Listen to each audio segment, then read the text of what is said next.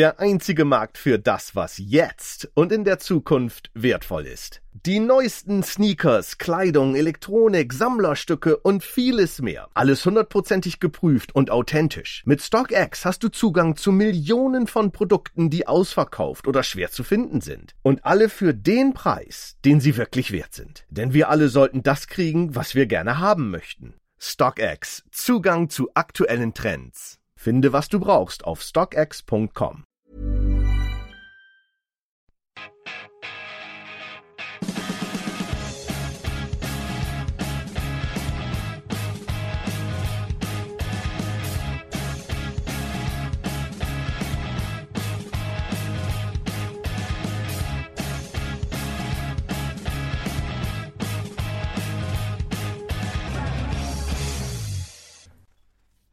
Welcome to the Chelsea FanCast, fueled by Guinness, powered by Celery, the show that is excited.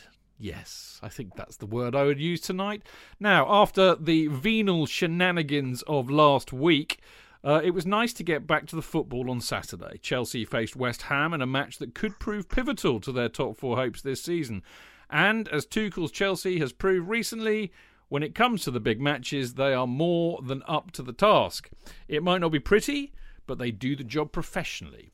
Now, to say they ground out a 1-0 win against West Ham might be a little bit unfair, but they did what they had to do, and West Ham had no answer. It was good to see Timo Werner finally get on the score sheet, the first time since February the 15th, 23 matches ago. Maybe we should be thankful for that rather than focus on the awful misses later in the match. It kind of reminded me, I think I said so at the time actually, of Fernando Torres' long-awaited goal, also against West Ham. Who knows? Maybe Timo can do it again in the Champions League semi-final, just like Torres did. He'll get the chance on Tuesday night against Real Madrid. There we go. The Chelsea FanCast number 816, The Professionals. So there you go. Whenever I say that word, JK, I have that brilliant music in my... They're using it for what is it by it's a Morris car advert. Yeah, it was and it's Thingy Morrissey, isn't it, from Men Behaving Badly is doing That's the voice. Right. I got really pissed with him once. He's a really good bloke. There's a theme, isn't there? Already. JK, my dear chum, JK, how the devil are you, sir? Very, very, very devilish, thank you. Getting the butterflies already for the game. Yeah, it's mahoosive, isn't it? Yeah. Oh, wow, particularly now Hazard's playing as well. Oh, bloody hell. Yeah, I know. Yeah, well, we're going to be talking all about that a lot later, obviously. Whom do we have on the show tonight? Well, may I introduce them? Yes, that's your we job. Have the housewife's choice himself. The great expert on goalkeepers and general knowledge of Chelsea, who, when he speaks, I frequently go, oh, he said that. Oh, I've got it wrong. Mr. Clayton Bierman himself. A delight. Hello, good evening. How lovely to be with you. Yes, Lovely indeed. Yes, indeed. We're delighted to have you on tonight, Clayton. Unexpected tonight, but a real bonus for us. Lovely to see you as always. And who else do we have on the show, JK? Well, but it's the man who we could, in fact, just plug in, and then we can all go and have something to eat and let him get on with it. And let's do that. No, don't. Who is it, JK? Great knowledge of Chelsea FC and all things Chelsean. It is Mr. Joe Tweeds. Yeah. Hey guys. Yeah, glad to be here. And I would say a slightly different feeling this Monday than last Monday. So, yeah, God, it's amazing, isn't it? A week's a long time in football, and I mean, this time last week we were in somber mood, and I mean, we had a cracking show, but yeah, it was. There are a lot of emails actually still on that subject, which we may endeavour to try and get through. We never know, but anyway, there you go. So it's Stanford Chidge, Jonathan Kidd, the wonderful Clayton Bierman, and the wonderful, knowledgeable Mr. Joe Tweeds for your delectation tonight. Now, on the show tonight, we are going to applaud a professional team performance to beat a tough West Ham side in the six-pointer, topped by a goal for Werner at long last, and we're going to ask, has this improved our chances for a top-four finish? In part two, we look ahead to the massive Champions League semi-final first leg against Real Madrid tomorrow evening. We ask, what does it mean for us to play Real Madrid? And we look at the two other occasions Chelsea has played them. I'm delighted to say that at least 50% of the Chelsea fancast will remember it very well. So there we go. We're also going to ask, what we think about the fact that we're going to be playing certainly Courtois, boo, hiss, and quite possibly Eden Hazard. Should we be worried? We look at the previous Champions League semi-finals that Chelsea have been in, and we ask, who will Tuchel select and how do we see it going? And finally, as I mentioned a minute ago, we've got a very, very, very full post bag to get through with emails on the European Super League, catching up from last week, Tommy Tuchel, and animated children's TV programmes from the past. How could this have any relevance for Chelsea, I hear you all ask? All will be revealed. Now, as ever, don't forget you can listen to the show live every Monday at 7 p.m. by going to Mixlr, which is mixlr.com/Chelsea-fancast, where, of course, you can join in the chat by posting on the live chat page. And, of course, you can also tweet at Chelsea tweet, Instagram, Facebook, all the same on the old socials, at Chelsea Fancast, anytime you like. We always love hearing from you. Now, after this very short break, we will be back.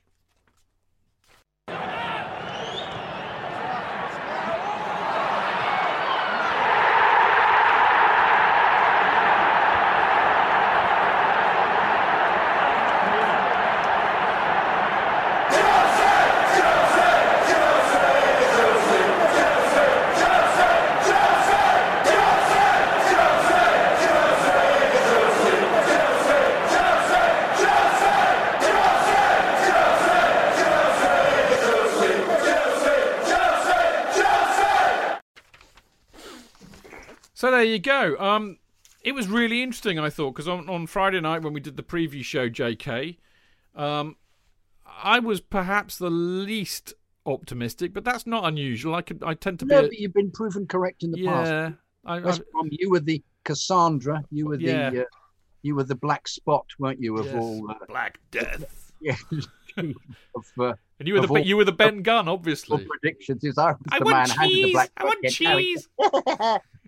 So no, it was good to have you overruled in your negativity. I'd like to join issue with the prettiness of it. You said it's not pretty. I think it's very pretty. I think when they play out from the back without two touches and the ball it just gets to midfield or gets to the wing it's glorious. There's some glorious football being played, and I'm still intrigued as to how on earth he got them to do it. And I think it's drilling. I think well, am I giving my own answer to it? But it's drilling and learning the song, as he said so early on in his press conferences. He really is from Kraftwerk, isn't he? He's not really a football manager. Basically, he's just teaching them Kraftwerk songs and taking their mind off the football. I think it's very likely they're all in some strange way. It's like the Ipcrest file. They're having strange pieces of taped sounds played at them, and they're all being brainwashed. And he is saying, "You have now to pass the ball to the wing without looking." Everybody will. There's always this terrible feeling, of course, that in actual fact, this is the essence of Sarri ball, and he just happens to have got it right, as opposed to Sarri never quite getting it right, which is everybody's in the right position and plays for each other. But it was interesting listening to him today in the press conference when he was actually asked that question, "How have you done it?" And he just said it's energy, daring. He kept mentioning daring, the daring courage. To get your body and the courage, get your body in the way of the ball and press people. The pressing was unbelievably important. But you have to remember that they're all, I think it's either when we lose, it's what a bunch of idiots we've got, which is now rarer and rarer, obviously. And when we win, it's what a fantastic squad we've got in depth.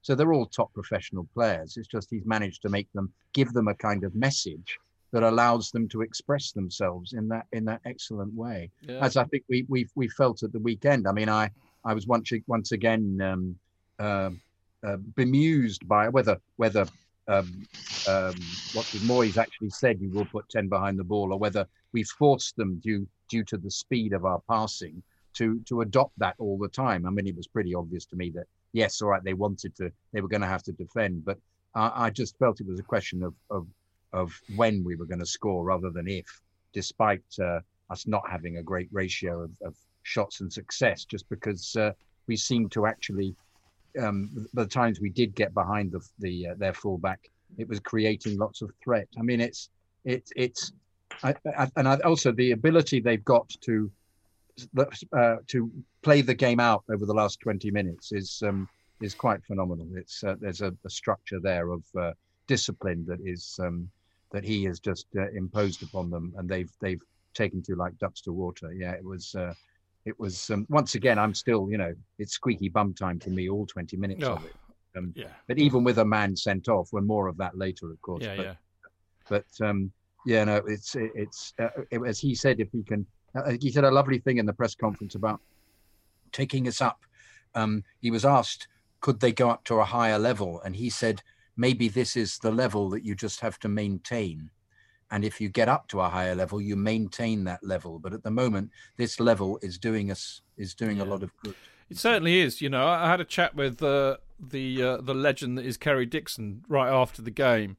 Oh, interesting. And, he and I were having our usual kind of argument. He's quite argumentative as Kerry. He stands his ground, and I know him really well. So I've got, and we've done a Friday night. And we used to do he was lovely but dogmatic, wasn't he? And I used to do that podcast with him. I have no qualms about disagreeing with him when I feel it is appropriate, and he was quite intrigued as to what I thought of it all. And I said, I love it. I love shithousing. I don't care. I said, this is the business end of the season, mate. It's all about winning. Performances can go forth and multiply. For me, it's about the win. And I said we had to win that match yesterday.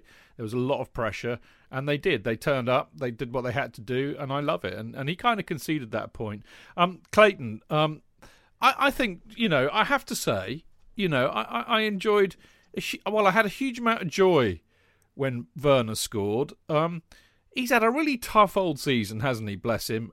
He doesn't ever hide, and I mean for me the comparisons between him and Torres to a degree, obviously we know that Torres was crocked basically, which is why he couldn't hit a cow's arse with a banjo, but I think there are comparisons to be made, because Torres always used to work pretty hard, I think, and Werner does that, and it was a really, really good goal. He's a bit of an enigma, our Timo Werner, but it was a good goal, wasn't it?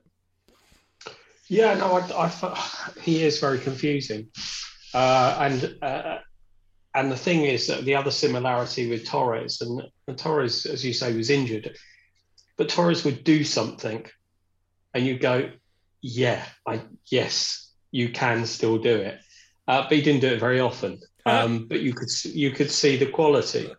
Timo just confuses the hell out of me, to be perfectly honest. I mean, he had two presentable chances before he scored, and he doesn't seem to be able to hit the ball with his foot a lot of the time. It's either his shin or his ankle or what have you. But his positioning is fantastic, etc.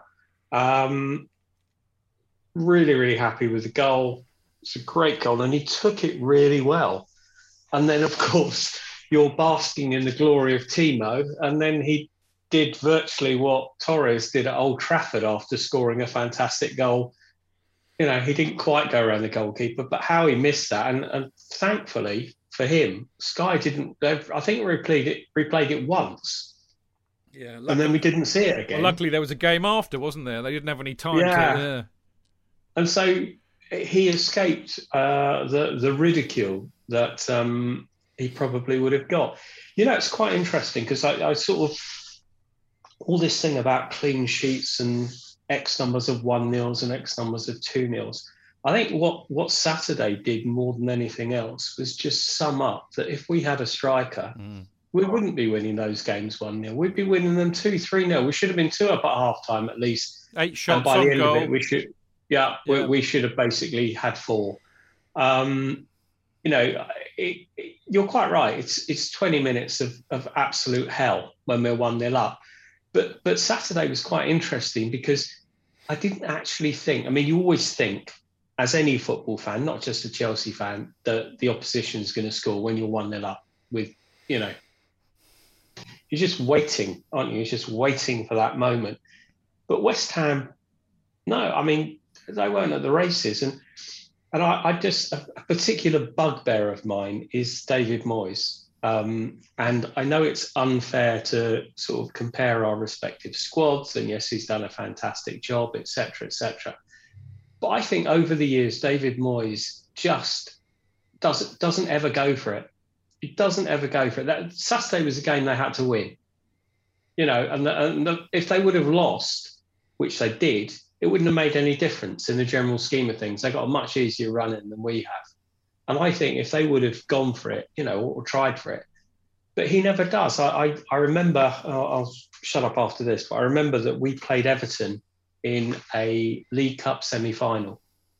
And the home game, we basically, I think Obi got sent off. And the game ended, I think it was 1-0 to us. And then we played them up at Goodison. And he defended. He was 1-0 down and he defended and we lost. And the guy has no ambition. So, if you say, did we make them have 10 men behind the ball? No, that's how they play. They are so dull. They are so dull. If they haven't got Antonio playing to them, who's a wonderfully underrated forward, I just think they're dull. Well, maybe that's why he didn't go for the win, Clayton, because they didn't have Antonio playing. So maybe he was playing with two makeshifts. They've got Jesse Lingard. But if you think about it, with 20 minutes to go, he brought on Lanzini and the other one, the ex-Brentford player, Ben Rama. Yeah. Ben Rama. Two really skillful, good players. So he's got the squad. He just doesn't want to use them. He'd much rather, Anyway, it's not a West Ham podcast, but yeah, bottom line is Timo confuses me. Yeah. Next season will be interesting. It will. I have faith in him. JK. Let's make a quick point before we speak to Joe, obviously. My worry about Timo is that he does the most Sean Wright Phillipsian things, which is that, for example, he got through and all he needed to do was to shoot, to put himself on goal, was to actually home in on the goal. And his second touch, he put it wider and took him away from the goal. Yeah. And you just think, I have to say my reaction was, for fuck's sake, what the fuck are you doing? Fuck! Because I don't get that aspect of him at all. But in terms of his overall involvement, as Chad said the other day, it's like watching Willian in the way he sets people up and his movement. And not that I believe that particularly, but he was trying to make an excuse for him. And I keep going on about this. He is there to score. And the people keep giving him this, he will eventually score. They're letting him off. Just give him a few more days. Well, he scored once, but if he's going to be not putting the ball away like that, and as you say, if he had a striker who scored 3 or 4, scored regularly, and that was their job. I mean, I was looking at Woods yesterday from Burnley, thinking, bloody hell, the angles he gets the ball in for, what would he be doing with us? I'm not suggesting he's 29 and he's going to be another, but the energy of the guy, you think somebody he's like a Lewandowski. Yeah. You're a genius, because it segues perfectly into a question that he's in Mixler tonight actually as well. Keep the blue flag flying high. Int North put a question out on Discord, which I'm going to ask Joe to have first dibs on, but I'm going to read it all. That's quite a long one. He says, if you had played Tammy instead of Timo against West Ham, could he have scored a hat-trick? The goal Timo got was a classic striker's goal that I'm sure Tammy would have positioned himself for and tucked away. And there's no doubt he would have pounced and scored the rebound that Timo missed. Let's face it, even Kovacic in that position would have. I suppose my real question is, does Timo's work rate and build-up play deeper on the pitch justify his starting, where a more traditional number 9 like Tammy would get involved less further down the pitch, but is extremely likely to put away double the chances of Timo? What do you think, Joe? Oof, that's a very detailed question. That's why you got it, you see, because you have more brains than us, you see, that's why. I always think, certainly in this system, the way we play, I think that we miss an actual centre forward down the middle of the pitch. Whether Tammy would have scored against West Ham and all these sorts of questions is a little bit kind of moot, I suppose. But I certainly think in terms of having the presence of somebody like Tammy, probably I think changes the way that we play a little bit. I think in terms of Timo, I mean, people will point to the fact that I think he's got pretty good numbers this season in terms of what he's actually done. But then I just think that it's so detached from the player that you actually watch on the pitch. And I think to the point here, in terms of Timo's, involvement in build-up play and all that sort of stuff, quite often I just think that his first touch is so erratic that it makes it very difficult for people to play off of him. I mean, quite often, maybe the past couple of games, I've sort of noticed players will play into him, but maybe not make a run off the ball because they're possibly worried that he's going to lose possession straight away, or they don't really know what sort of the expected kind of I suppose outcome is. Yeah, in terms of him, sort of taking the ball. So, yeah, I do. I mean, I'm certainly one of the people that thinks Tammy should have been playing a lot more often. And it's not so much an academy bias, which it quite often is with me, but I just think that certainly, one of our biggest issues is the fact that we cannot score.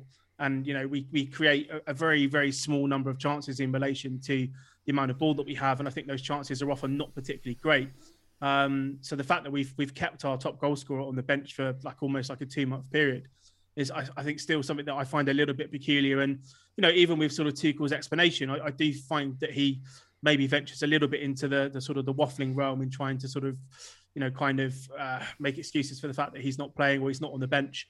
And when you see sort of 2 left backs being picked consistently over a centre forward, when it's sort of the goal scoring part is the tricky part, I do find that a little bit curious at times. But yeah, I mean, I think Tammy, for me, I would like to see him be given a bit more of an opportunity towards the end of the season. I think Werner has quite largely, and I'm not entirely sure why, for some of the performances that he's had where he's not played particularly well, he's almost sort of a default starter, which I've not seen necessarily afforded to somebody who isn't, in my opinion, playing that well, where he's not like a Mason Mount or a Rudiger who are playing exceptionally well at the moment, but he just seems to sort of be picked because we're trying to play him into form or play him into some sort of kind of goal scoring sharpness or whatever it might be. So yeah, I mean, I don't personally, again, this is purely a personal opinion, I don't think that his overall game, certainly in terms of build up and linking of play and things like that, is of a level where I'm looking at him thinking, I'd rather have that in the team than somebody up top who can score goals. And I keep going back to the point that it's the finishing, it's the goal scoring that I think is the area of weakness in the team at the moment. Yeah. When you're playing really compact, when you're playing with a really, really well-defined, back 3/back 5, you've got 2 very, very deep sitting midfielders. Those chances, and talking like good quality chances, are few and far between in games. I'd rather have somebody up there who is a centre forward who has the capability of scoring than maybe a left winger who is a little bit erratic in build-up.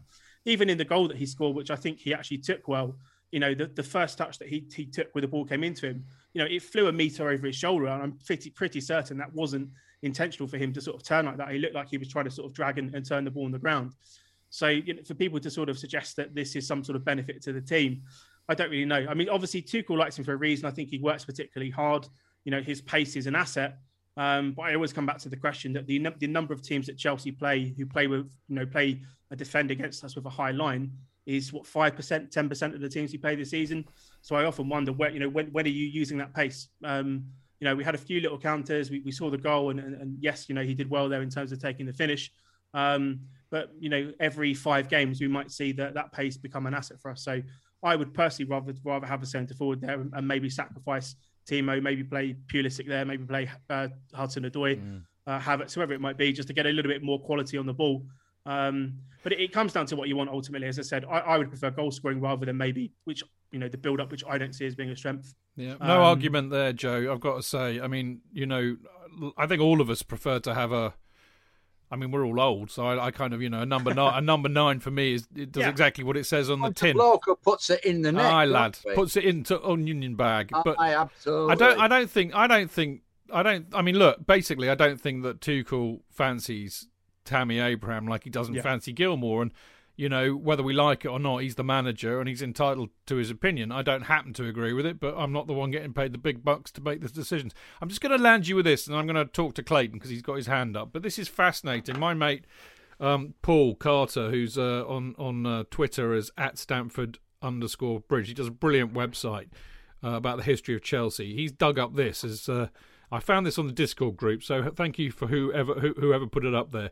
This is Chelsea's lowest leading league goal scorers, if you see what I mean, in history.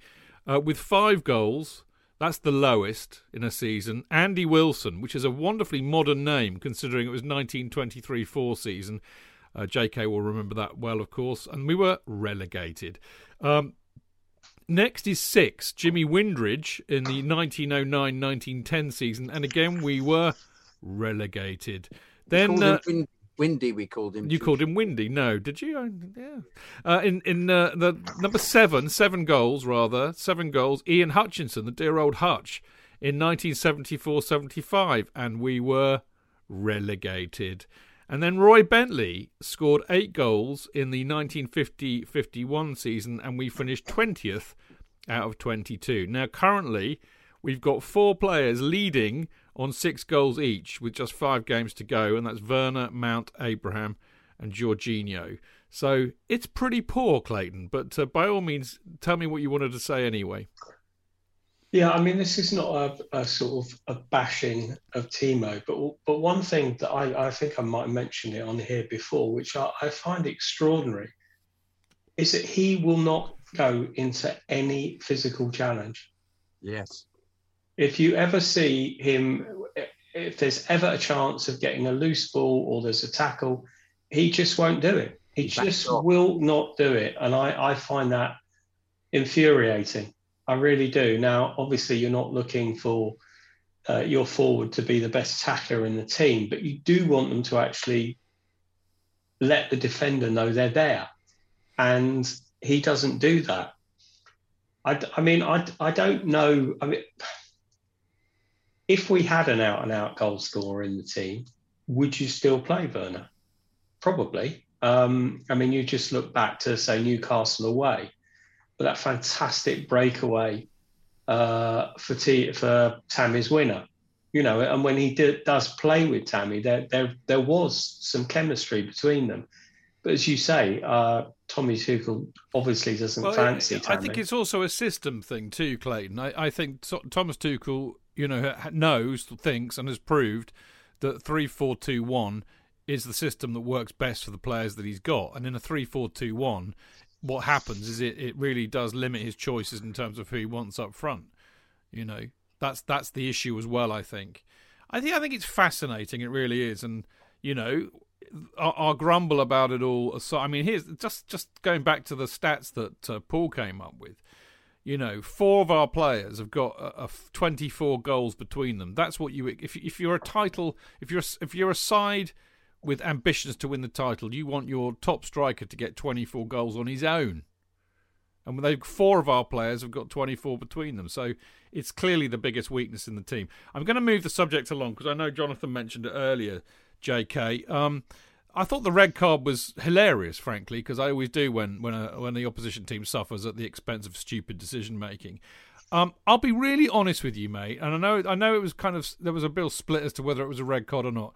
I didn't think it was a red card. If that had happened to a Chelsea player, I'd have been disappointed if that was a red. I think the dilemma I've got with all these decisions they make, they always put them into slow motion, and it just, if you look at it in slow motion, it looks as if he kicked the ball and then stamped on him. But if you see it in real time, he slipped while he was while he was kicking away. Therefore, his foot ended up in the position it had been in when he actually played the ball. And it doesn't look like a foul in real time. It does in slow motion. So I attempted to. I think the other thing is the reputation, not particularly of him as a player, but players generally, as you said it earlier, of wanting to put something on somebody. I think unfortunately goes before it and goes with them. And it was an ideal situation for a player to actually kick somebody and inflict pain on them. And so the referees get a bit suspicious that really is the case. And so once again, when it's looked at in slow motion, it looks as if he's executing some revenge upon who was it? Was it Mount? I can't remember. Was it Mount who got Chilwell? Chilwell, that's right, on Chilwell. Yeah. And it looked worse, of course, than it was. But I understood ultimately, because it was Oliver, wasn't it? It was at the other end. I understood why he asked him to go and look at the screen, because in slow motion, it looks as if he's kicked the ball and had a moment to think about it and planted his foot on his calf. In real time, he slipped and it hasn't happened. You've kind of answered my question, perhaps not in a way you expected to, but actually perfectly, because this is my problem with it. it's one of those occasions where really what the referee's trying to decide is if he's deliberately tried to do a player or not. I'll play. Who makes that decision? Michael Oliver, watching it hundreds of miles away on a TV screen, who is in absolutely no position to judge in real time on the pitch whether he's gone out to do him or not. That is yet another thing, in my opinion, that is totally wrong with VAR.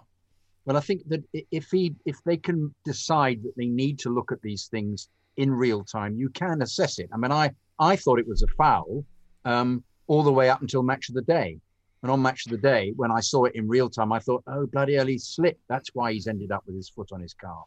Because he did. When he went to kick the ball, he pivoted forwards. So they're being unbelievably forensic when there's no need to be. He should actually be looking, both of them should have just looked at the real-time footage of it. What about the other one on Rudiger? Oh, that was definitely, he hung his foot in there. And that got nothing. Oh, yeah, that was definitely a foul. In fact, that you could actually say that was serious foul play. Yeah, you could indeed. That was deliberate. He deliberately left his foot up there because you don't hop on your foot towards the player. That's absolutely right.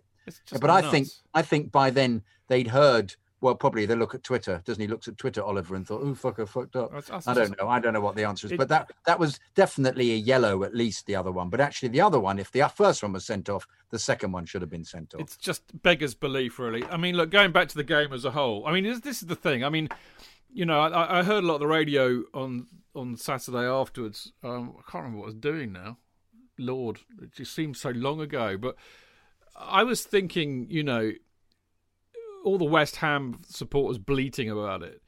Did they lose that game because Balbuena got sent off? No, not a cat in hell's chance. So shut the fuck up. Anyway, let's get back to what we really want to talk about, which is Chelsea. I mean, it's really interesting, isn't it? Because I mean, the boys. I have to say, actually, I need to give them a quick shout out. The people on Discord, absolutely brilliant. I set up 4 channels for our, you know, salary moment, Guinness moment, man of the match, that kind of thing. So actually 3 channels. And they've been brilliant. They've been absolutely brilliant. I don't even have to tell them anymore. Religiously after the game's finished on whenever we play it, they're in there putting in their choices. And of course, we haven't got time really tonight to tease it for next week, but we will. I'll go through them this week, next weekend or whatever, and we'll have it in the show next week. But I was just thinking, you know, if I'd had to do the work, it'd have been a really hard one to call on Saturday because I thought there were so many good performances throughout the game, Clayton. You know, Kante, brilliant again. Mount, fantastic.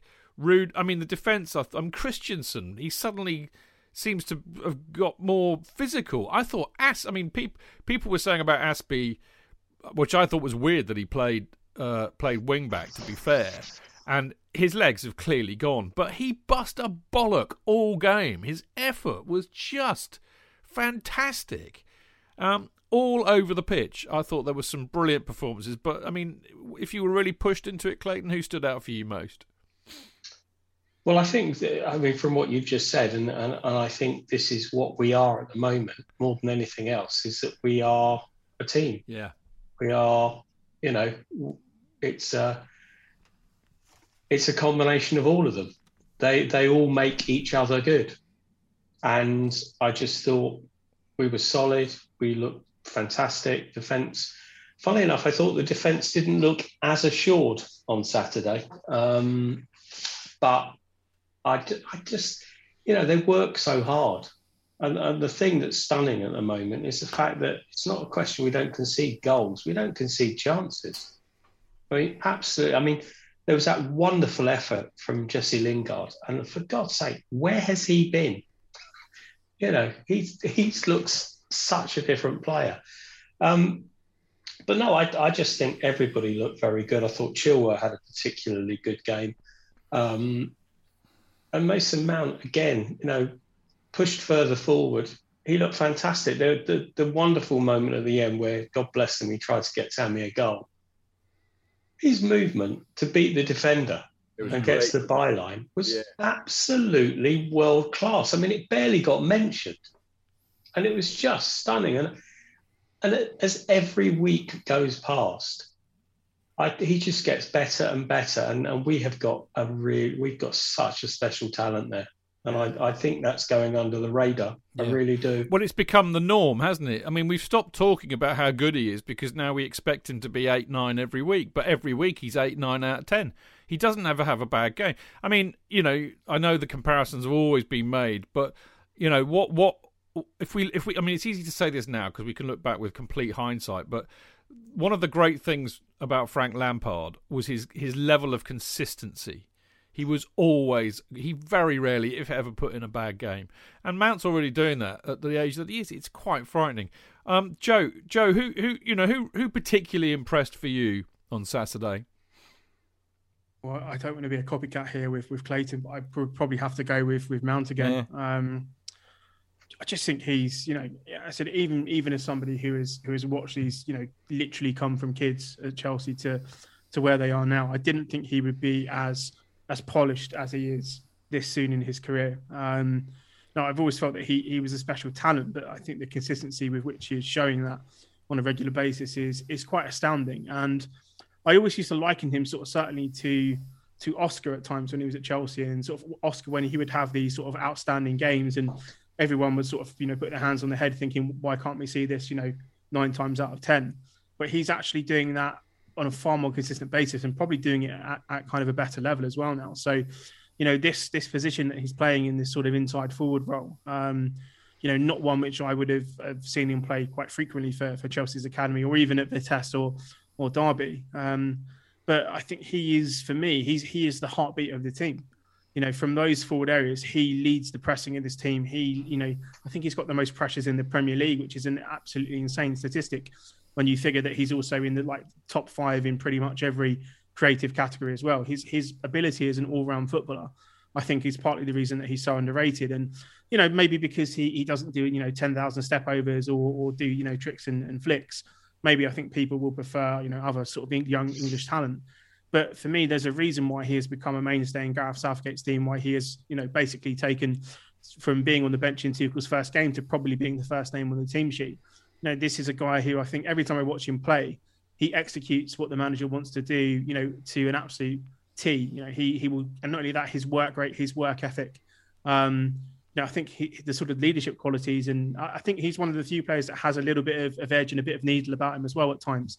And I do kind of like that about him, that he's not afraid to mix it with senior players and to give a little bit and to sort of get into some of those moments. So against West Ham, some of the touches that he had, some of the passing, I think as Clayton was saying there, the kind of footwork to get in Tammy towards the end of the game, and you could see his reaction. He was more disappointed than Abraham that he didn't score.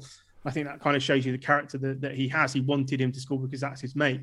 But I just think he's just gone from strength to strength this season, and looking ahead a little bit, probably will be one of the pivotal players that we have. On we're playing tomorrow Tuesday. I think he's going to be one of the pivotal guys tomorrow. But yeah, I think just an exceptional performance, and probably the other one as well, which I think Chidge alluded to, was probably Christensen. And it's maybe a slight precursor to the Madrid talk, but I wouldn't be surprised if he starts there ahead of Azpilicueta, because I think that when you look at the way that he handled the kind of pace that West Ham have up front, he was doing a lot of covering for Azpi at times as well in those wide channels. I think that his performance, and probably generally just showing that in a back three, he is an exceptionally good player.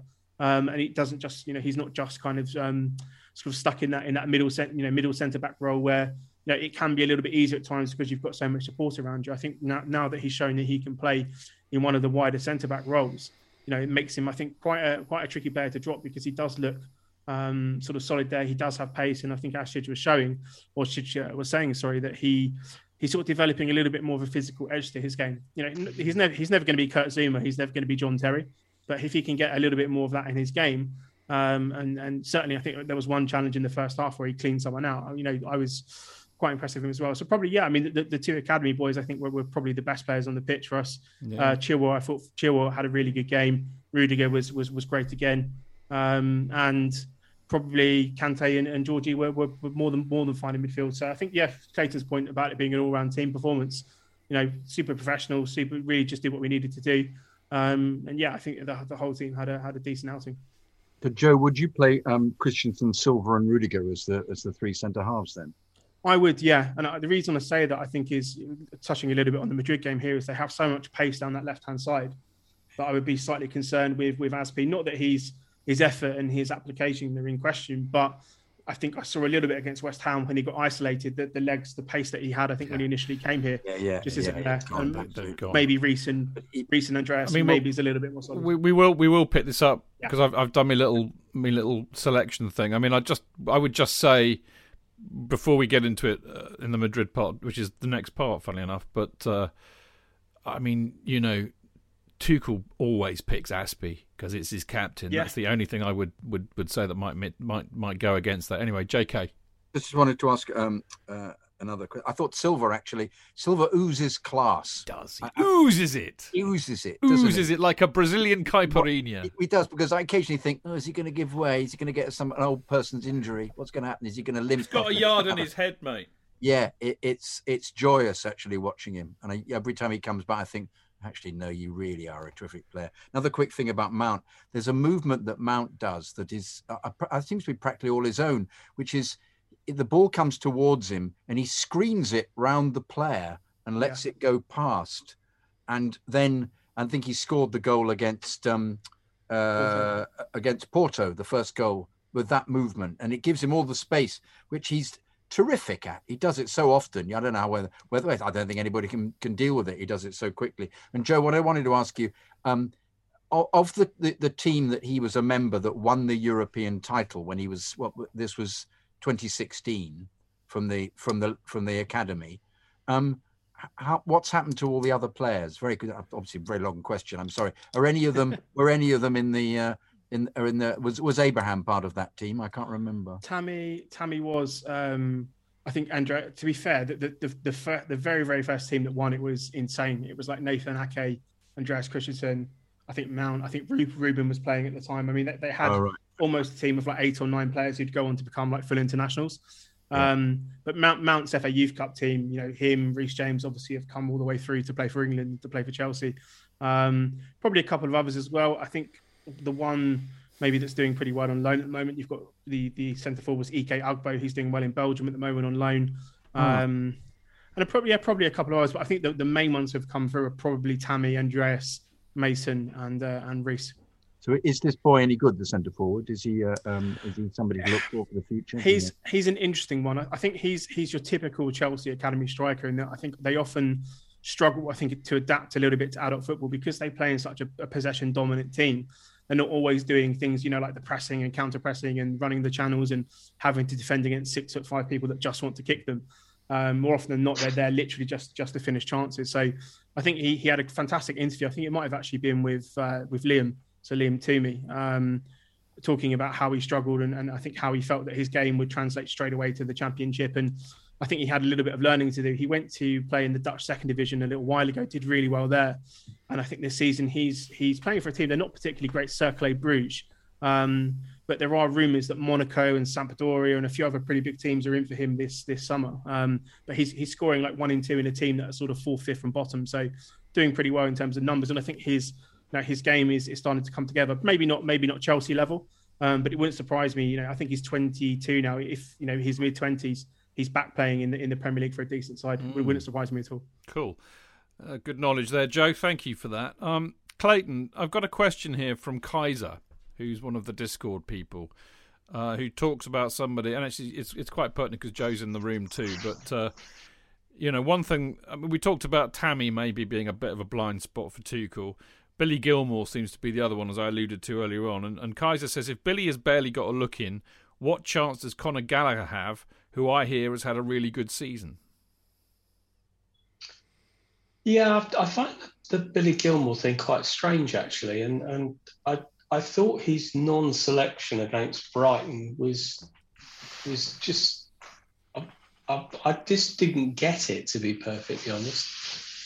Billy's proved last season that he can cut it, and the draw against Brighton was obvious for all sorts of reasons, but part of the reason was that the guys were tired, and I just thought the non-inclusion of a couple of fringe players against Brighton was inexcusable. So I'm not actually answering the question. So I don't really know what Tommy's problem is with Billy.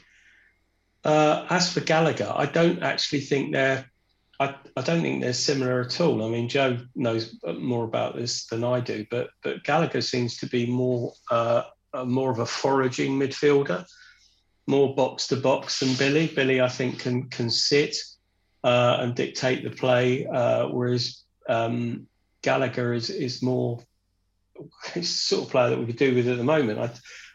I don't think he's on this level, but I think he's more of a cover player. But he might have more of an eye for goal than cover ever has. Yeah, definitely agree with that.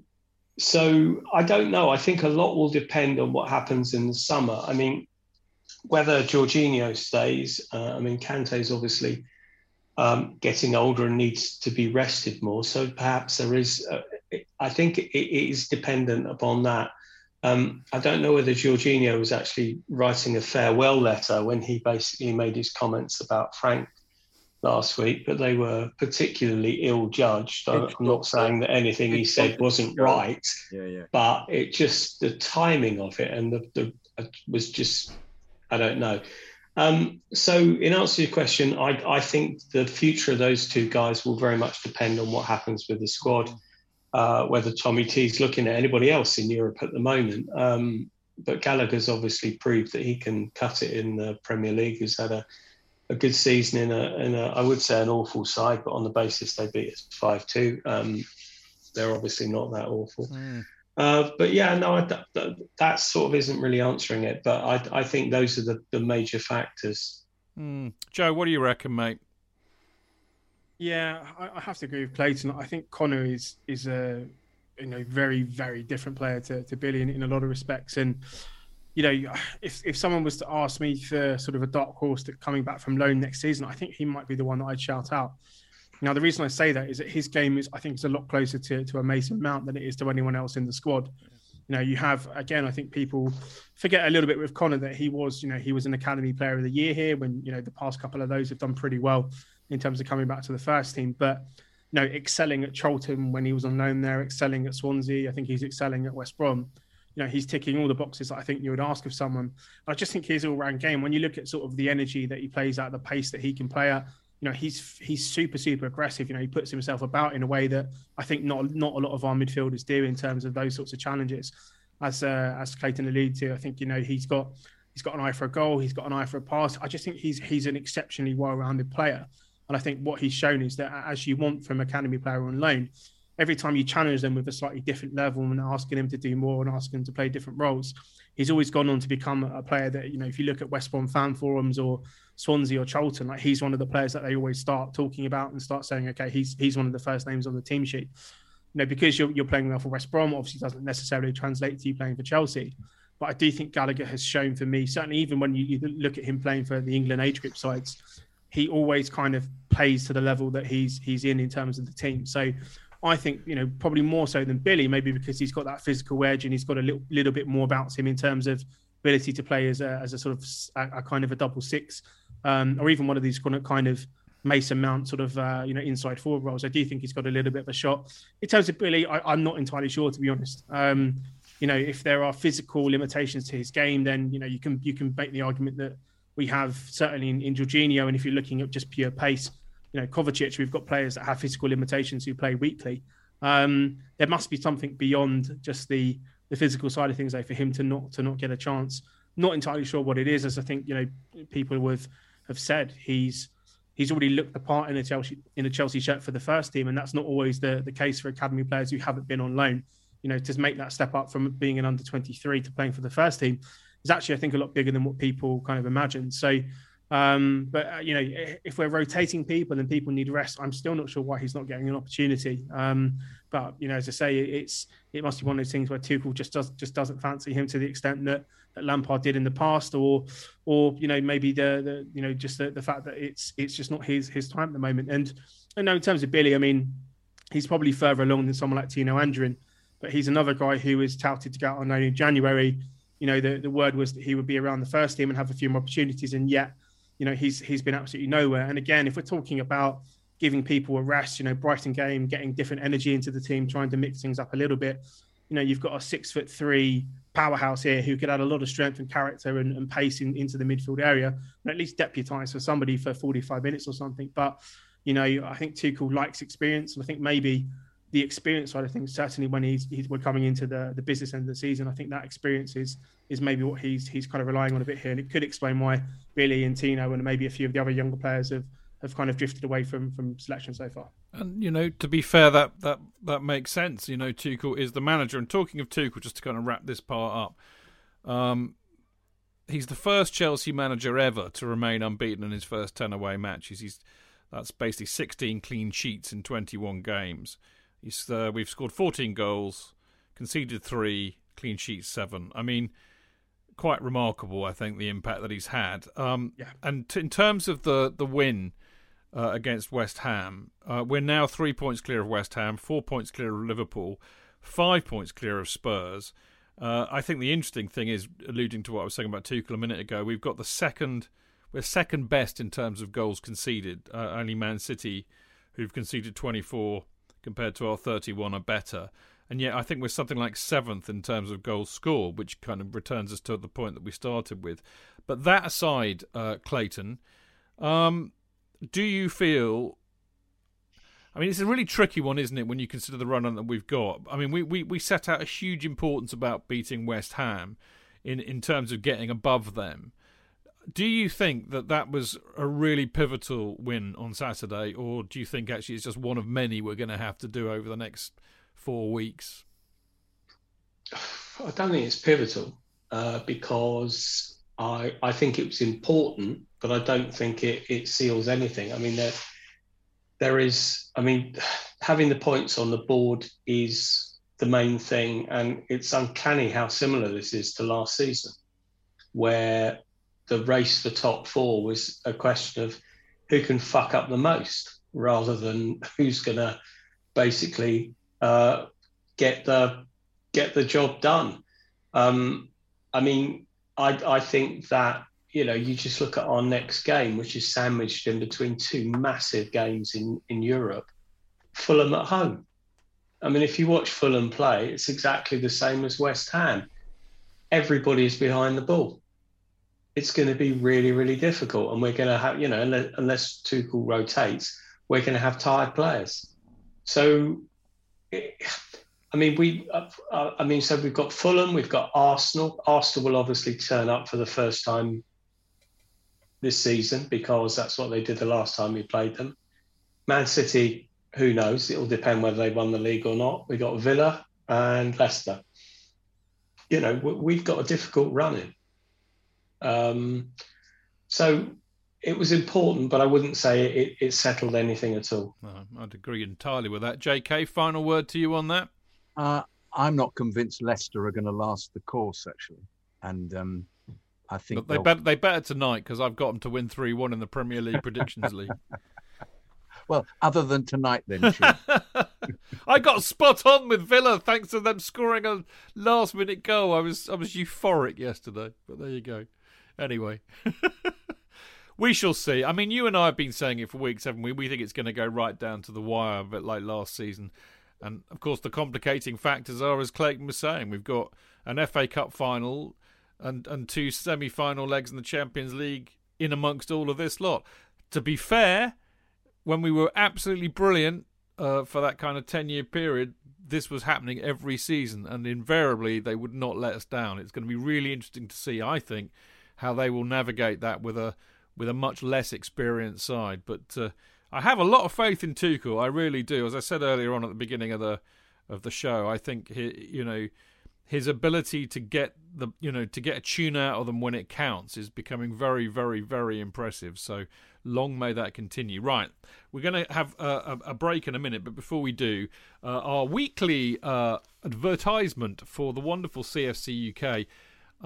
In fact, not the only, but certainly the best Chelsea fanzine going. We actually had, I don't know if Clayton knows this, but we had Dave on. Hurry up, only £1 last week. I read that he was on. I didn't hear. It was like getting a message from God about an hour before the show. He asked me, "Can I come on the show?" I said, "Dave, I can't refuse you, mate. You know, you are God." So he came on, and he was on great form, and he was very good value, and he now knows unequivocally that we do plug the fanzine every week. So I don't think you believe me, but anyway, you can't get it on the match day, as you know, but you can get it if you can subscribe, or you can find out how to by going to cfcuk.net. Or even better, just ping Dave an email at cfcuk@gate17.co.uk. If you subscribe to a hard copy, it'll cost you £2 an issue, and that includes first class postal delivery. And I believe you can also get it digitally via the Matchday digital app. But there is a new one coming out. I wrote mine late on Saturday night. I'll just give you a clue as to what it might have been about. It was called "Sorry Seems to Be the Hardest Word." Can you guess what it was about? No. No. Elton John. That's right. I wrote 1,000 words on Elton John and stuff like that. So there you go. What was yours about, Clayton? Mine was about watching football at home. Okay, that's a good topic. Right, the other bit of pluggeroonies that we have to do, of course, is the football prizes, who we've got into bed with recently, and they give out a wonderful prize every week. And this week's prize is a John Terry signed and custom framed Chelsea shirt. Now the draw itself ends, well, it's basically about 8:30 usually, but it ends on Wednesday the 28th of April, so this Wednesday at 7:30. So get yourself a ticket for £6.45 if you want to have a chance of winning a signed John Terry shirt. Now my experience tells me that big ticket items like this tend to sell out quite quickly, so do not delay. Go and get your ticket for the draw from footballprizes.co.uk/product/Terry. And if you want to follow Football Prizes, they are at @football_prizes. Right, when we come back after our little break, we'll be talking all about the Real Madrid versus Chelsea match. Der einzige Markt für das, was jetzt und in der Zukunft wertvoll ist. Die neuesten Sneakers, Kleidung, Elektronik, Sammlerstücke und vieles mehr. Alles 100%ig geprüft und authentisch. Mit StockX hast du Zugang zu Millionen von Produkten, die ausverkauft oder schwer zu finden sind. Und alle für den Preis, den sie wirklich wert sind. Denn wir alle sollten das kriegen, was wir gerne haben möchten. StockX. Zugang zu aktuellen Trends. Finde, was du brauchst auf stockx.com. Im Sommer ist alles leichter, weiter, freier, einfach unbegrenzt. Unbegrenztes Datenvolumen ist aber auch nicht schlecht. Freut euch auf das, was kommt. Mit Magenta 1 Unlimited für euch und eure Liebsten unbegrenztes Datenvolumen im größten 5G-Netz. Jetzt überall bei der Telekom.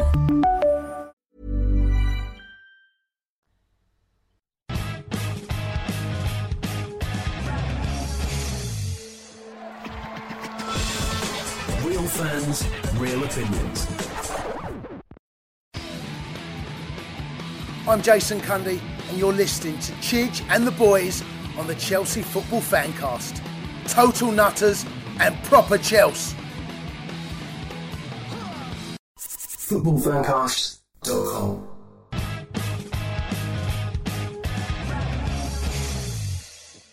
Welcome back. This is the Chelsea Fancast. I, of course, am Stamford Chidge. Him over there is Mr. Jonathan Kidd. Whoop. And we also have the wonderful Mr. Clayton Bierman, the housewife's favourite and mine. Always lovely to see you here, Clayton. Actually, it's quite funny because we were talking before the break, or during the break, actually, about, we were talking to our other guest, actually, which is the lovely and fantastic and incredibly insightful and knowledgeable Mr. Joe Tweeds. Evening, Chidge. But we were talking to Joe about lockdown and things and not seeing people for a while.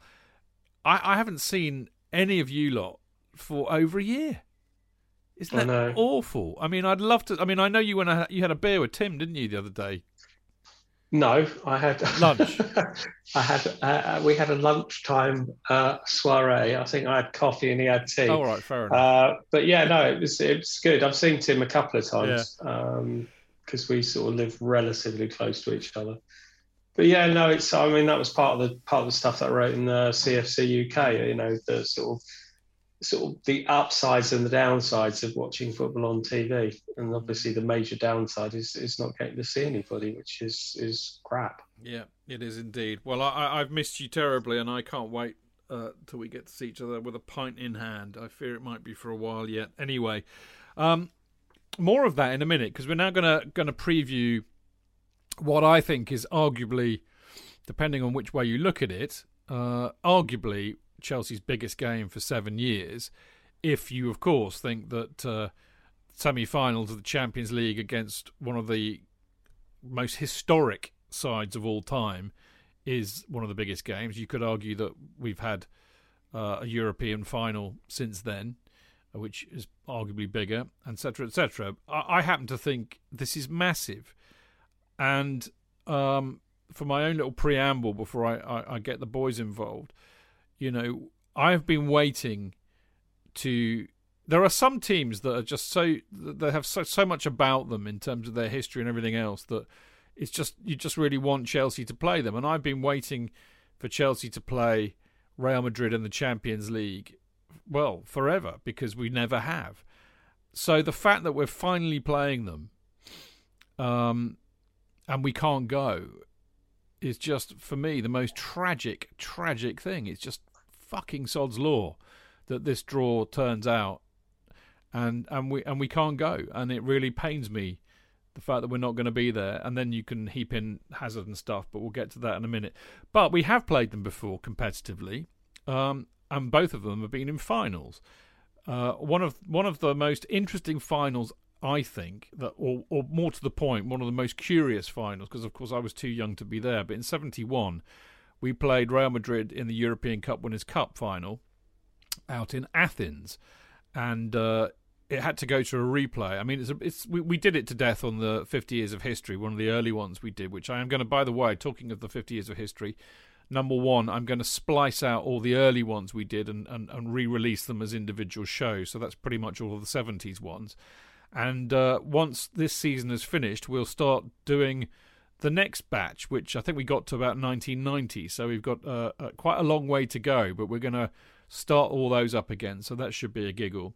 But it was quite a memorable thing. I mean, Jonathan wasn't there. Clayton didn't go. I had mates who were at Athens, and you know, people had to stay and sleep on the beach, and hitchhike back. I had a mate who hitchhiked back. Nobody had any money. They ended up staying in the players' hotel. They were all getting pissed with the players. It's quite... Somebody needs to write a flaming book about the whole thing, and it'll be me, probably. But anyway, do you two have any recollections of the 71 final? I mean, I know we'll all remember the Super Cup in 98, although that's a bit different, isn't it? This was a proper cup, wasn't it? The Cup Winners' Cup. Osgood's goal was played a lot. I remember that a lot. I remember John Boyle playing, which was he was a very plucky player, and he sort of fitted my idea of a terrific Chelsea trier, and always got stuck in. It's mainly because it was the position that I played, so playing midfield, and the fact that he's such a sweet guy and occasionally goes down to Marco's stall and is still about the club. He's lovely. I interviewed him for the Chelsea special. Man. He's a beautiful man. Absolutely lovely. And it annoys me slightly that he's not considered a, sufficiently of a legend to actually be an ambassador for the club, because he played through, the Dock and all of those eras. 67 Cup final.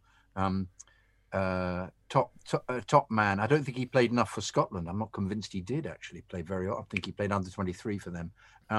But they're sort of snatched memories of watching it. I think the replay was live, wasn't it, Clayton? Do you remember that? It was, yeah, I mean, the bizarre thing was that the first game was neither on telly nor on the radio. That's right. And it wasn't on the radio because it was played on the night of one of the home internationals, which for the younger listeners was a tournament that was played between England, Scotland, Wales and Northern Ireland.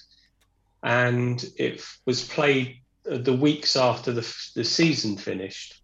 And it was played like on Mondays and Wednesdays and Fridays and what have you. So England were playing Wales that night at Wembley. And so our game was, you couldn't follow it at all. Absolutely. And I remember somebody hanging around just waiting for the result. Yeah, you're waiting for somebody to say something on the radio. So yeah. I think we scored relatively early on, but they equalised right at the end. So the first game was a draw, but as Jonathan says, the second game was actually on telly. Friday night, black and white. Kenneth Woolston live. home. Kenneth Woolston home. Yeah. Jumpers for goalposts, isn't it? Derek Smethurst was playing, wasn't he?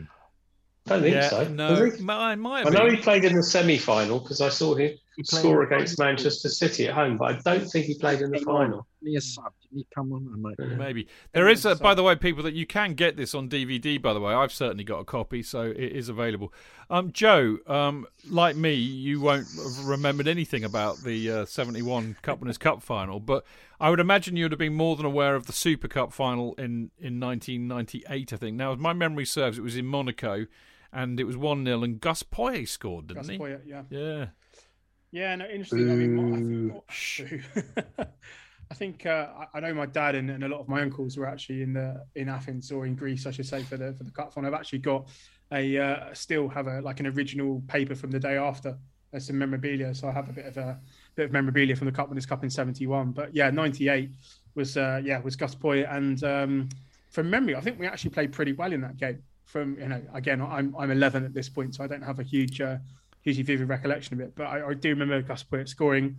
I remember us playing pretty well, and it was, I think, again, as you say, one of those moments where you don't tend to play Real Madrid every week, and without kind of digging too much back into the whole Super League narrative. But that's one of the reasons that some of these fixtures are so special, is that they don't happen every 5 minutes. I can't imagine how, I wouldn't say boring, but I mean, the possibility of playing PSG 25 times in a year doesn't exactly excite me to the point that I'd willingly go and pay another 50 quid or whatever for this, whatever the subscription was going to be. So, yeah, I recall the game. I recalled certainly Poyet scoring. I think that was sort of probably the peak of that kind of late 90s Chelsea side in terms of the quality that we had and the ages that we had. But yeah, interesting game. And I think, as you say, 20, whatever it's going to be, 22 years, 21 years until the next competitive fixture. It's quite a long wait, and I'm actually pretty excited about it. So yeah. Well, me too. And I mean, it's the only time I think we've won the Super Cup. All the other times we've lost, or we've been in it 3 times, I think now. Actually, talking of that kind of thing, just to kind of recap. I mean, this is the 1, 2, 3, 4, 5, 6. Hang on, 2, 4, 6. This is the 8th European Cup semi-final that we have been in, which is, again, for I think for all of us, really, particularly Jonathan Clayton and myself, who grew up in a time when we never thought we'd see Chelsea win the FA Cup again, to have been in the semi-final of the premier competition in the world is quite remarkable. But just to recap, we managed to lose 1, 2, 3, 4, 5 of them.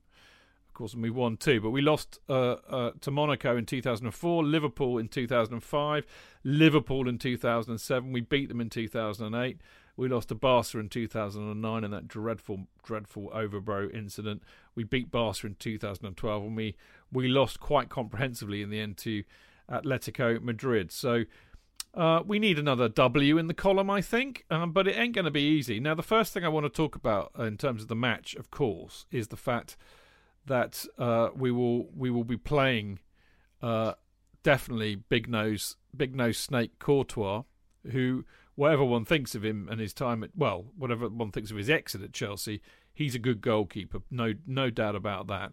But it looks very much, JK, from what Zidane was saying, that Hazard will be fit to play. He apparently had 15 minutes in their La Liga match at the weekend on Saturday. And he looked quite Hazard-esque, apparently. We all love Hazard to pieces.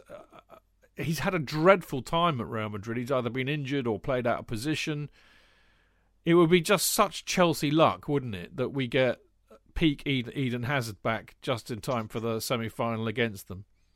Well, he hasn't been peak Eden for any of his time. No, has he? So he's had a terrible time out there. So, and in fact, I watched a couple of games when he was playing, just because I wanted to see how he was playing. And Zidane kept him in a very strange left wing, almost Sarri-like, ordered to play a certain way.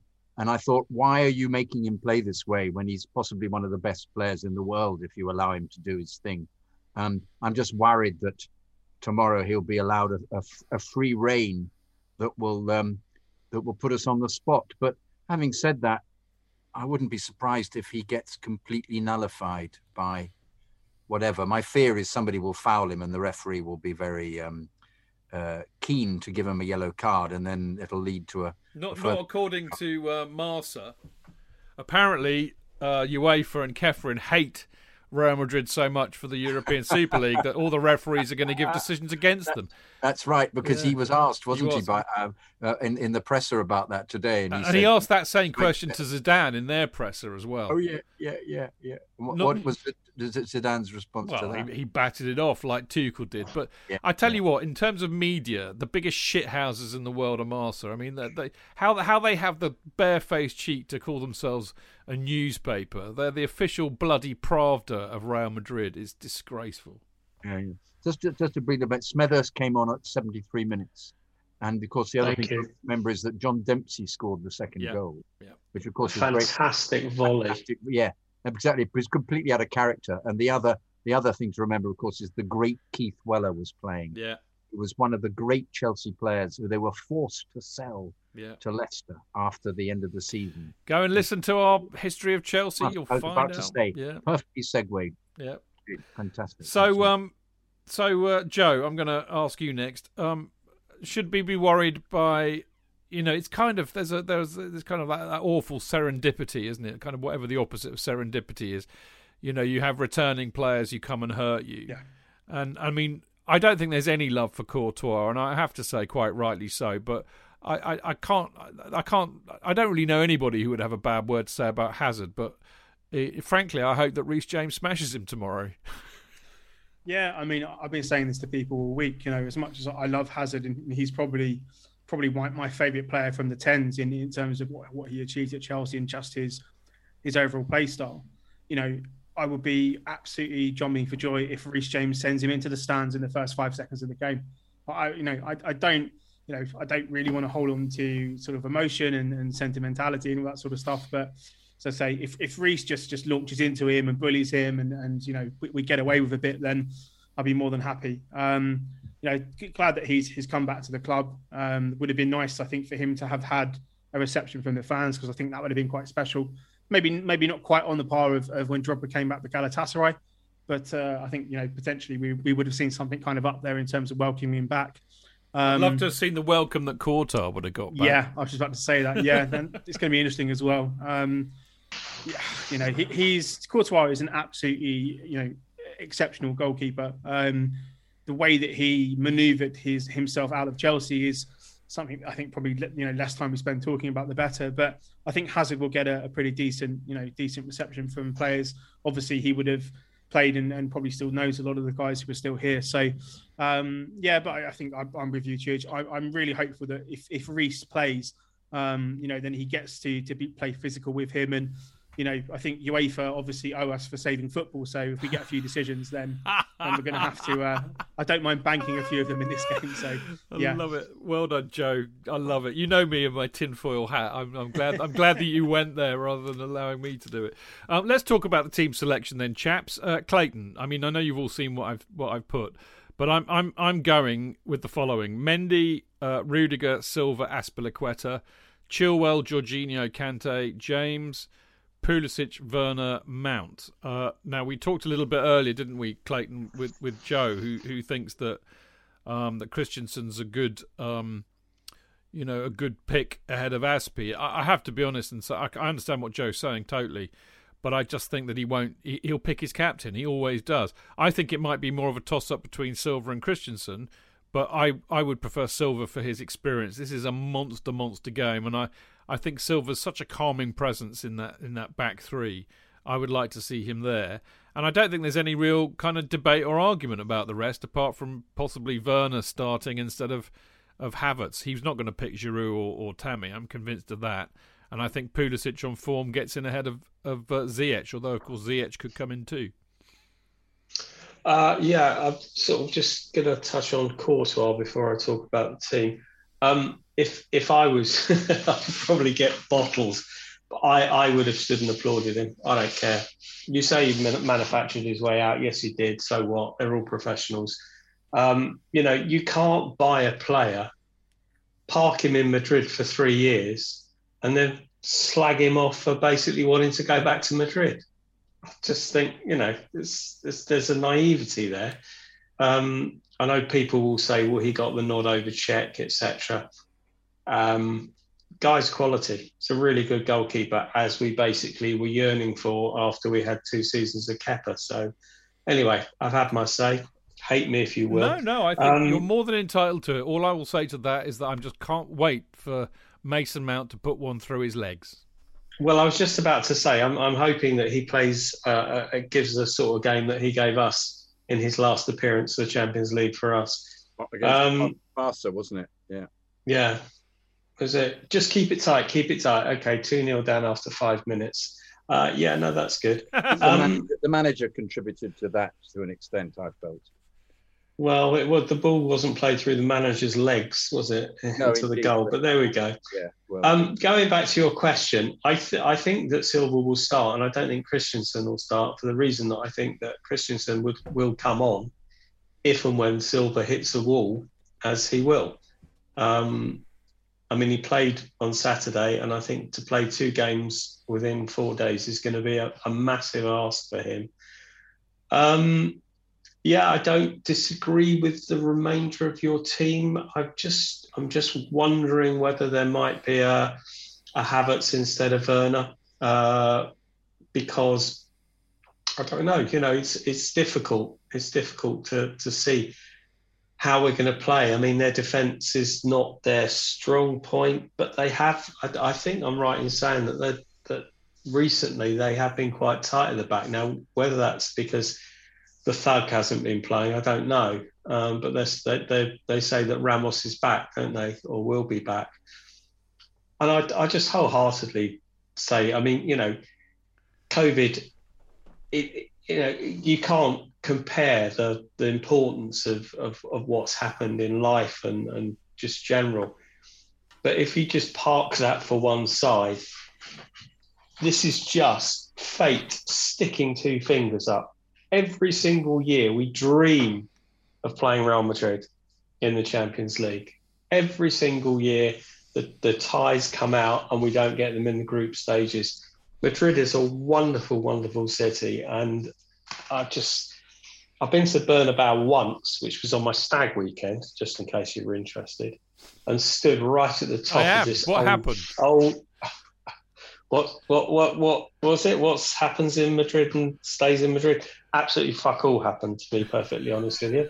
But we went to see Real Madrid play Tenerife, and we stood right at the top in this sort of decrepit old stadium, and it was wonderful. And I would love to have seen Chelsea play there, but there we go. It's so special. I mean, missing the cup final last year was a killer, and a couple of home games. I just thought, oh God, I wish I was there. But this is I think this knocks them all into a cocked hat. Playing them in Madrid and/or at Stamford Bridge, really, really special. Yeah. On the other hand, though, it's a surprise, isn't it, Clayton? I'm because it's such a surprise that we've got this far, considering we'd written ourselves off so early on. Frank was sacked. That I'm sort of accepting the fact that, all right, we're not there, but we're still in a semi-final. I almost feel like we've forced our way in somehow and shouldn't really be there. Gate crashed. But you know what, Jonathan? It's such a big gut. This is going to sound so crap and so trite. It doesn't seem like a semi-final of the Champions League. It's like a standout game. It's like we're playing Real Madrid. It's like, wow. Yeah, but that's all been lost because of COVID and the fact that we're disconnected from it totally. I know. I mean, if we were going either or not, even, just in a different world, we'd be absolutely just moist with excitement. Mate, I'd have gone to Madrid. Oh yeah, of course, definitely. There would have been that whole thing. There would have been thousands of Chelsea fans there, loads without tickets, etc. I mean, I made the mistake of not going to the Nou Camp in Barcelona, although at the time I didn't have any work and therefore had no money, and I would not have made that mistake again this time, because these are the matches you've got to be at, JK. Completely. completely. But that aside, what do you think of the team? Looking at well, I think regardless of what team we come up with, it'll be different.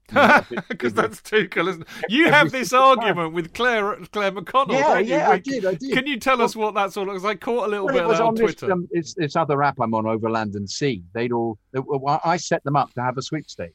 I said, why am I not in this group? Why am I NFI? No, I felt you were enough groups. I felt, you went off the other day and did a podcast for somebody else. So, I cheated on you. FanCast, I'm so sorry. No, I'm not jealous. I was just thinking Chidge is clearly involved in so many other things. Why does he want to be involved in this other one? I'm pulling your leg, birthday boy. No, I know you are. It's the people I've gone to. I've gone away to Moscow, not Baku, the Amsterdam, all the finals and semi-finals. The guy is a solicitor who runs. They're an elite group, JK. Yeah, we are quite. I'm not worthy of that group. Yeah, no, you are very worthy, Chidge. But in fact, we have spiky conversations occasionally on them. There are a couple of people who make slightly snidey comments, and I think you might think this is a bit unfriendly. I think it might be for that. Actually, I'm thinking about you, Chidge. You think I might rise to the bait? Yeah, I think you might actually. With a few fuck-offs. Funnily enough. You can't take me anywhere, JK. I think you'd be banned from the group anyway. But no, Claire, I suggested early on, and nobody got it right. And then suddenly, Claire will be listening to this. Suddenly, it looked to me as if Claire had got it right, but I don't think she had. And she said that somebody else had got it right. So when I made the remark on Friday that, as yet, everybody's very wide of the mark, she came back with, well, actually, I think I was, isn't there somebody who could refute that? And I can't remember who got anything right. I didn't think it was her. I thought she was one away. We're congratulating one away at the moment because we get it wrong every single time. I know. He always throws one surprise. It's always a surprise. Well, particularly Kepa the other day when we played 2 games in a row. Everybody was spooked. I'd laugh my cock off if he plays him tomorrow, but it ain't happening. No, it's not happening. Joe, you kind of started this ball rolling in part one, thinking that Christensen will play. Christensen aside, do you think I may well be right with my lineup prediction? I was kind of chuckling at JK there because the amount of times that I've tried to predict a team under Tuchel this season and maybe been out by like 4 players. I mean, normally you're like 1 or 2 out in contentious areas, but he could start Havertz. I mean, he could completely go crazy and Abraham might start. I do think that he will pick the back 3 that you've selected. And probably, actually, I'd say probably if that back 7, the 3 and then the 4 in midfield with Mendy, if that isn't the starting kind of 8 there, then I would be incredibly surprised. I think Mason Mount is probably absolutely nailed on to start. So then it's just a question of whether Pulisic and Werner start the game. I'm curious because depending on, I think, people that play for Madrid tomorrow, I might be right in saying that they might have 3 of their starting back 4 out. So Valverde, Mendy, and I think Ramos has also been ruled out, at least for the first leg.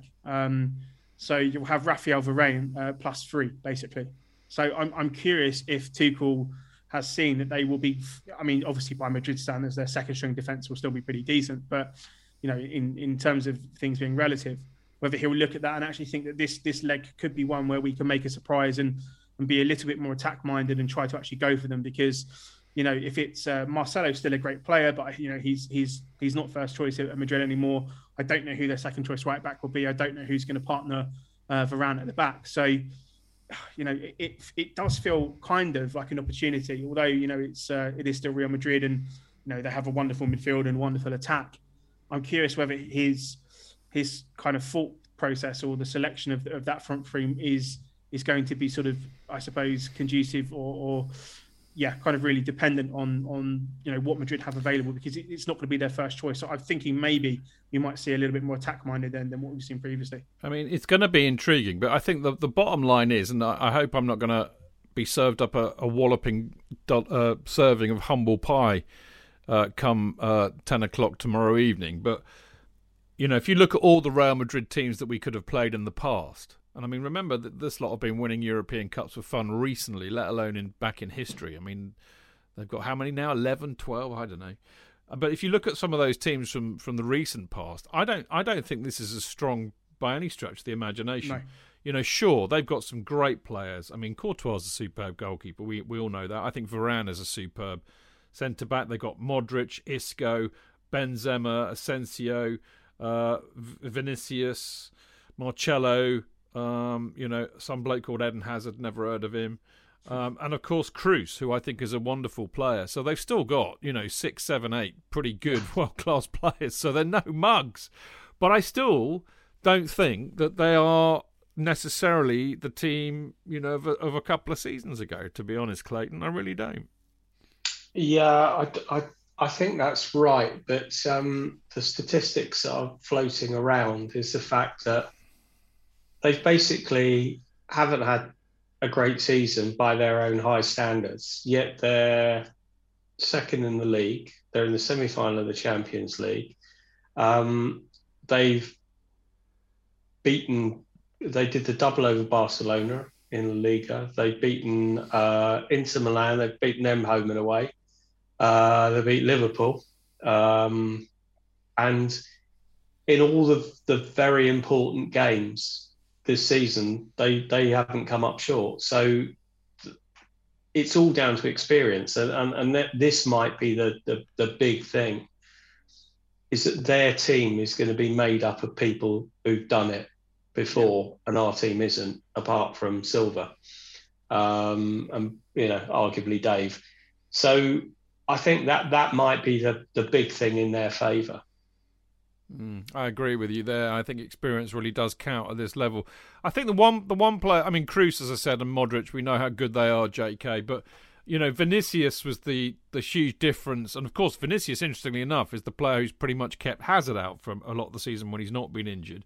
But he was the difference in their quarter-final against Liverpool, so I would imagine he's the main threat. I'm trying to work out how they'll accommodate Hazard if Hazard is supposed to be starting, or is he perhaps that's just guff? I think from the bench is Zidane. He's on the bench. Yeah, but I thought he played 15 minutes on Saturday, so it's not going to walk straight in, is he? I watched them against Liverpool. I thought Liverpool were poor. I didn't actually think that it was too difficult. They gave them the first 2 goals, didn't they? Yeah. I didn't think it was too difficult to beat Liverpool. I'm not looking at them and thinking this is a great Madrid side.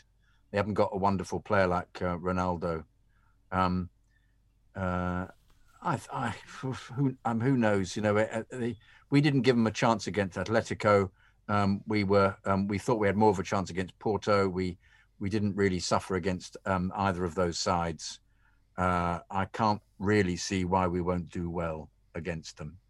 But at the same time, it's Real Madrid, and I think I wonder whether we're more reacting to the name and the reputation than what they're going to be like when we play them. But no doubt Tuchel will have something sorted out. I mean, that's what I always feel about him. He'll have looked at them and worked out a way of preventing them from playing. So I've got big hopes. High hopes. I've got high hopes. High in the pie. High in. And I'm sorry if every time you're. Oh, I can't remember.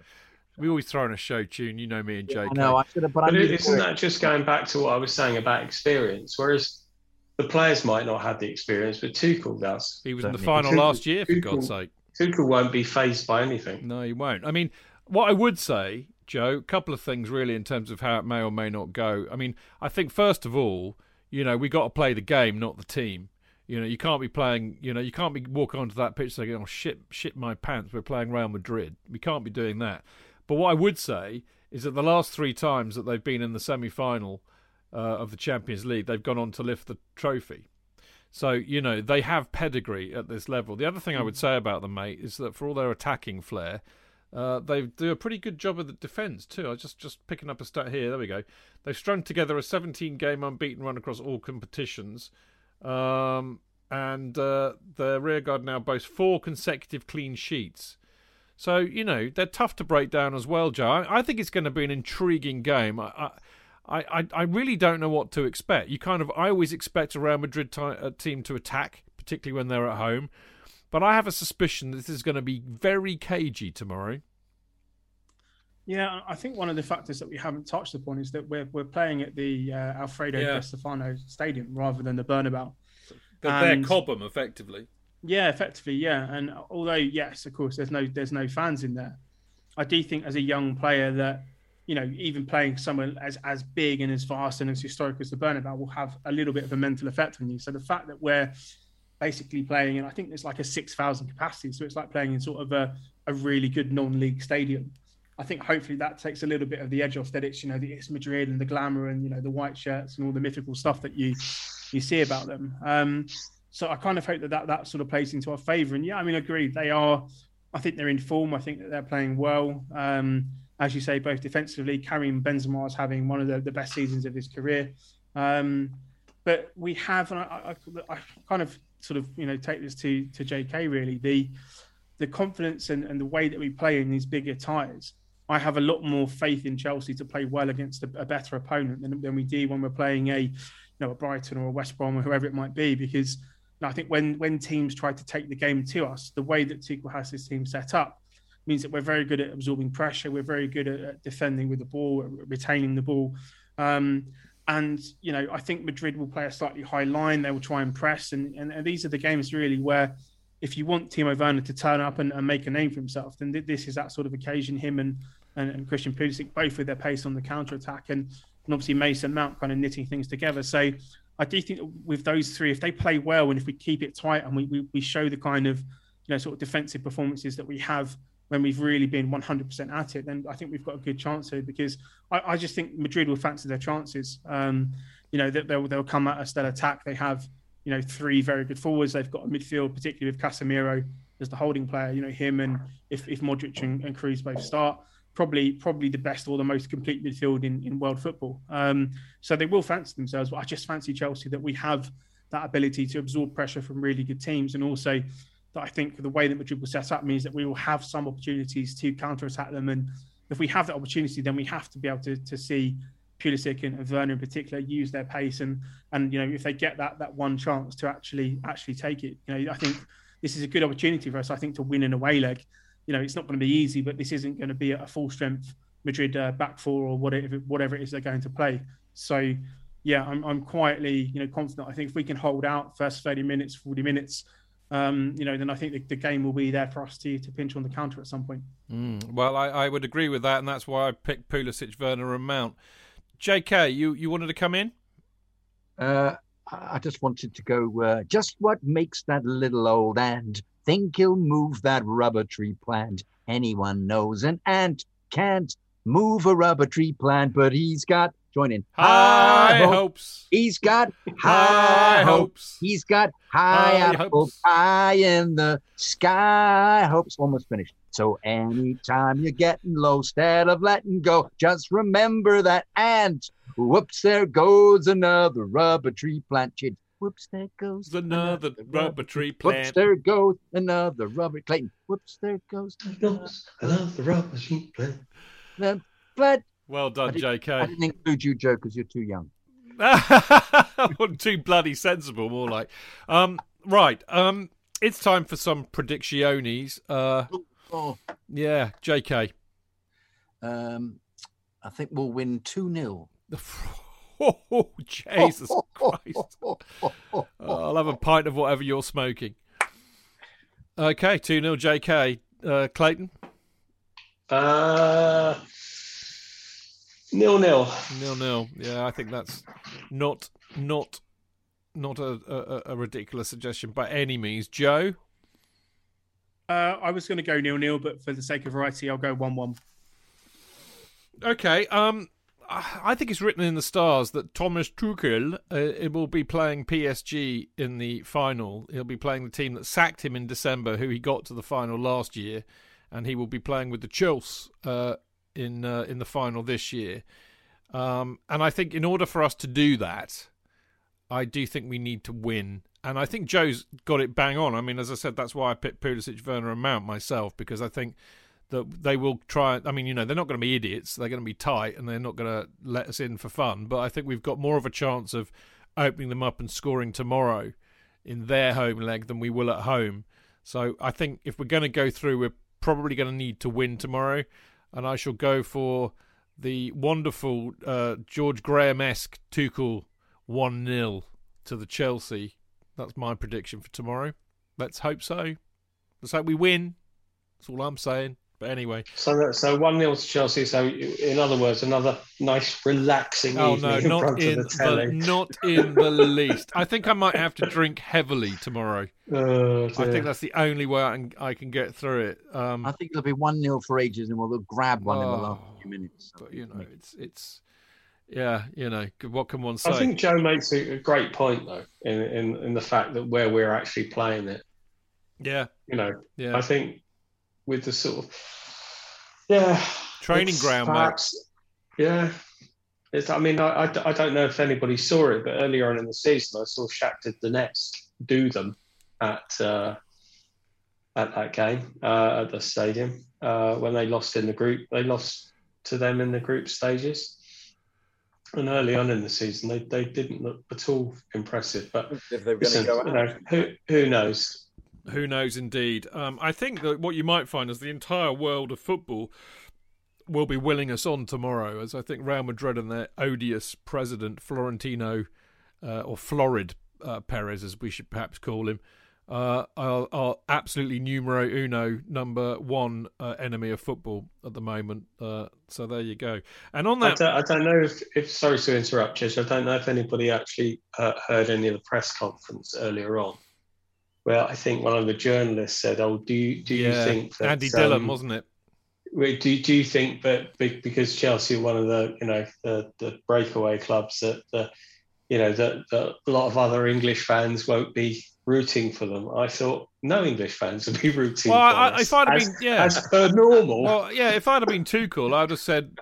I would hope very much. No one likes us. We don't care. Exactly. I would have said I hope no English fans would be backing us to win because that's not how it works, matey. Listen, on that kind of related point, I've got a great question from our beloved Mr. Stick on the Discord group, and he says, if we win the Champions League, the FA Cup, and effectively have saved football in one season, as in because we pulled out first, as it were. Is this basically the best Chelsea season ever? JK? No. For me, it'll be winning the FA Cup in 1970. No, sorry. No, in fact, later than that, in 1997, because that was the first time that. When am I talking about 97? Yeah. When did we win it? 97. 97. Yeah, 97. Suddenly I became lost in figures. Lost just in because, France, mate. Yeah, I was. Bonnie Tyler. I did. I went, I went to total eclipse of the heart. Sorry, that wasn't very good. Total eclipse. Anyway. Nor was that. No, there was that. That was shit as well. Both shit. Thank you. Thanks for that. Yeah, Chidge. Forgot your name. Forgot your name for a minute. Everything okay, JK? I don't think he is. He's been smoking the fun. Someone. Falling apart, Joe. Where's his carer gone, for God's sake? Time to go home, John. Yeah, but 97, because for me, that was one of the great seasons because it was the first time we were back on stage to say. It was. But that's purely because of an old person's view. Yes, to win the Champions League and to win the FA Cup. And save football. And indeed save football. But also having been... got rid of our greatest player as manager. To come back from that is just quite fantastic. Yeah, it would be. Having said that, though, being Chelsea, will probably win neither and finish fifth. So, sure. Clayton, what about you, mate? It's difficult, isn't it? Because I think the '97 Cup final win was stunning. Season itself, I can't actually remember anything about that season. But no, you can't. 2004, 2005, just never thought we'd win the league. So, sorry, Stickman. Joe? Yeah, I think big shout for 97. I mean, I think people of my generation, we've been quite fortunate in terms of trophies. I was 10 when we won there, and it's been pretty plain sailing ever since in terms of victories. I think that the win against Bolton, that was just probably, again, something that I never thought I would see from Chelsea. But I find it difficult to overlook 2012, really. I think people are talking about that. We did win an FA Cup and the Champions League in that season as well. I I just think, the culmination of sort of that kind of Chelsea group winning the European Cup for the first time, the manner in which we won it, the whole journey from all sort of the adversity that we faced along the way, very, very difficult to top that. Although, as I said, I think that the narrative around if we do make the final and it is PSG, that is such a juicy sort of undercurrent to this for Tuchel. And as I say, winning the FA Cup as well would be fantastic. But 2012 for me is very difficult to top. Well, I would agree with that entirely. I think the stars will just never align in quite the fashion they did in 2012. That is, without doubt, the most remarkable season you were ever likely to see in Chelsea Football Club's history. However, I do like Mr. Stick's point. To win the Champions League from the position that we were in, to win the FA Cup would be glorious. To finish 5th with Tottenham or West Ham above us in 4th and therefore disqualify them from the Champions League would be the cherry on the icing on top of the cake. And, of course, saving football. Yeah, you're quite right. I mean, what I would say is that that would almost qualify it as the best season ever, apart from for one very fundamental reason, which is why it could never be the best season ever in spite of anything that might happen. Because we're not there. Exactly. It doesn't count if we're not there. I've been reading so much about this all season, actually, and particularly around now when we've got these huge matches coming up. And Clayton mentioned it earlier. It doesn't seem real. There's a bit of a disconnect there. When you go to these matches, you know that history is being made, and then you talk to your mates 10, 15 years afterwards about what happened there, what you did, because you were part of it, because you were there. And in some respects, if we go on to win the Champions League this year and the FA Cup, it will be tragic because we're not there, and something will be taken away from that. So there you go. Might we be at the FA Cup, though? Might 5,000 fans? Yeah, but that's not enough. I want 50,000 fans. As long as I'm there, I don't care. Oh, no, actually. I don't think honestly, mate, I'm very much of the all-in or none at all brigade. Yeah. You know? I just really don't. I wasn't really that keen to apply. I didn't, in fact, apply for a ticket when we played Leeds and Krasnodar, because I just thought, well, I've seen Chelsea play with 5,000 in the stadium. I don't really want to see it again. But they sang their hearts out as if they were 50,000. Yeah, I know, and they did brilliantly, but it's not for me. I go for a full stadium. That's kind of really what the experience I like. Anyway, we could prattle on about this for hours. We're not going to. What I'm going to do instead, we've got a little bit of time, and I know that we had 9 emails to read out. Some of them are just brilliant, particularly on the European Super League. The reality is, if we read all 9 out, we'd be here for another hour, and I just don't have that time. However, take potluck on them. I've got a better idea, because we love Ken Roy hugely, and Ken Roy actually he sent me a message on Discord yesterday to say, if I send an email in, will you read it out? And of course I said yes. So what we'll do, JK, we'll read Ken Roy's email and then we'll call it a night. Email 3. You read it then, No, you read it, because he wants you to read it. He wants me to read it? It's a special request. It's very sweet of him. And also, he didn't know who was on tonight, and you'll laugh when you read the first line, because, of course, he wasn't supposed to be on tonight. Oh, wow. Oh, yeah. Yeah, dear gang and Chidge too, and hopefully my favourite guest, Martin. No, sorry, I'm.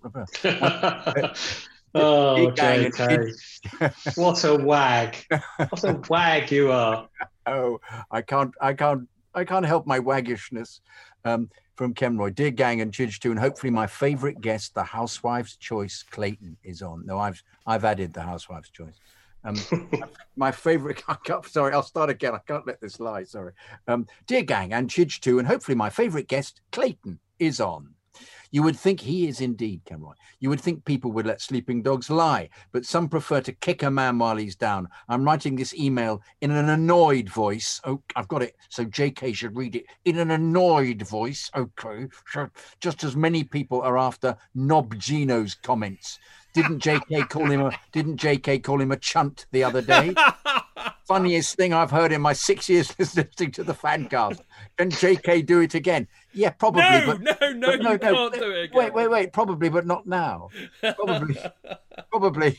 If somebody else plays as badly as that and gives the ball away all the time, I might. The annoying thing is not just his stupid comments, the useless git. Was that me? No, that's Jorginho. Oh, it's Jorginho. Good. I thought it was me for a second. It's the chunt. Yeah, it's the chunt bit. Yeah, the useless git is the fact that so many people are saying it's true. Well, the facts say different, don't they? If the job came too soon for Frank, consider this. 1, no top-level coach would have taken the job at that point due to the best player leaving, a transfer ban, and a squad that needed time. That means the job called for a second-tier or beginner coach. No? Please, people, tell me who available you'd have gotten rather than Frank. Fucking Big Sam Allardyce. Even Hiddink wouldn't touch the job. Frank gave up a nice gig at Derby, actually came to help out, and this is what he gets. Shit talk from one of the most derided players we've had in the last few years. Then he complains, nobody likes me. Do that bit in silly voice, JK. Okay. Then he complains, nobody likes me. Number 2. The job. If the job came too early, then how come Frank actually overachieved? He got us into the Champions League above all expectations with joint points for 3rd place. He topped the Champions League group this year, allowing the least goals, scored the 3 most goals in the Premier League third most goals in the Premier League last season, had an unbeaten streak about 14 games last season and 17 games this season. He reached a cup final, all while integrating a bunch of inexperienced youth players. Up until December 2020, nobody seemed to think it came too soon. Number 3, no one seems to be giving the context to the reason he got fired. If Frank was apparently ready to walk after the 1920 season, and they actually hoping to fire him, but he surpassed expectations. That should show that internal politics was the real problem. People like Marina, who bought useless Kepa for 70 million and couldn't stand to see him on the bench. Number 4, if the job came too soon for him, then here's a list of managers that had not managed anywhere near that level before they took a similar type job. Pep Guardiola, Zinedine Zidane, Mikel Arteta, who's still at fucking Arsenal right now as we speak, this moment. Gary Monk, I liked his hair. Ruud Gullit at fucking Chelsea, who then won the FA Cup. Gianluca Vialli, who won 2 trophies. Scott Parker, well, perhaps not Scott Parker.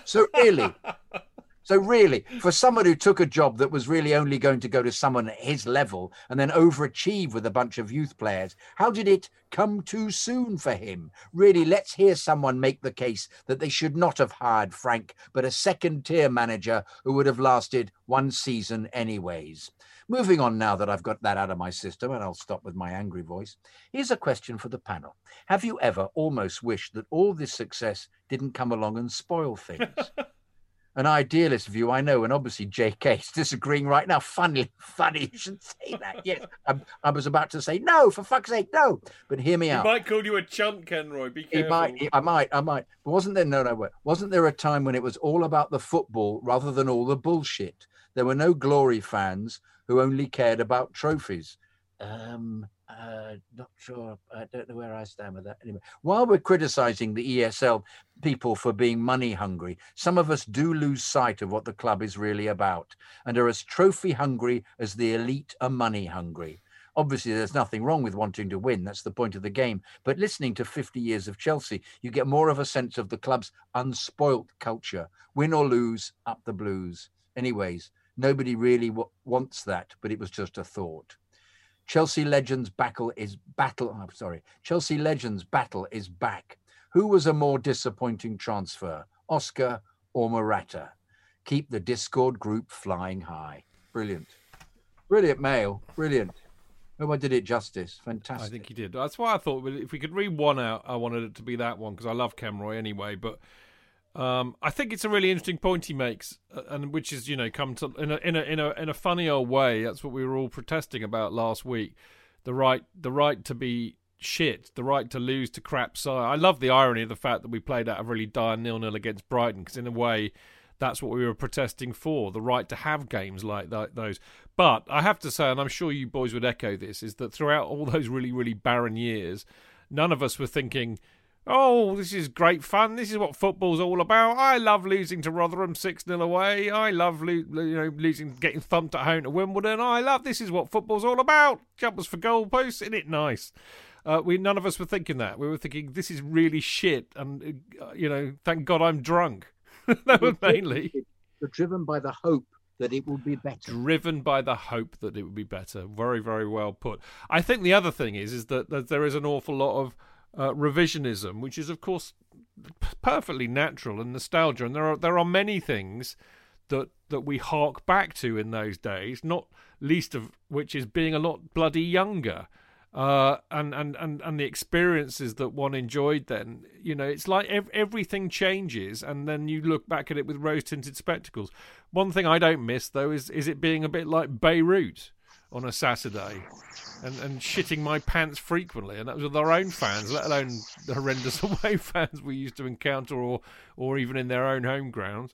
But, I think it's the privilege of the old that we look back at the past very fondly and misty-eyed and rose-tinted spectacles, but I think the reality is very different. The players have a lot to do with that as well, I think the players who we took similarly our hopes with, and some of whom would perform out of their skins for us, and we'd appreciate their efforts.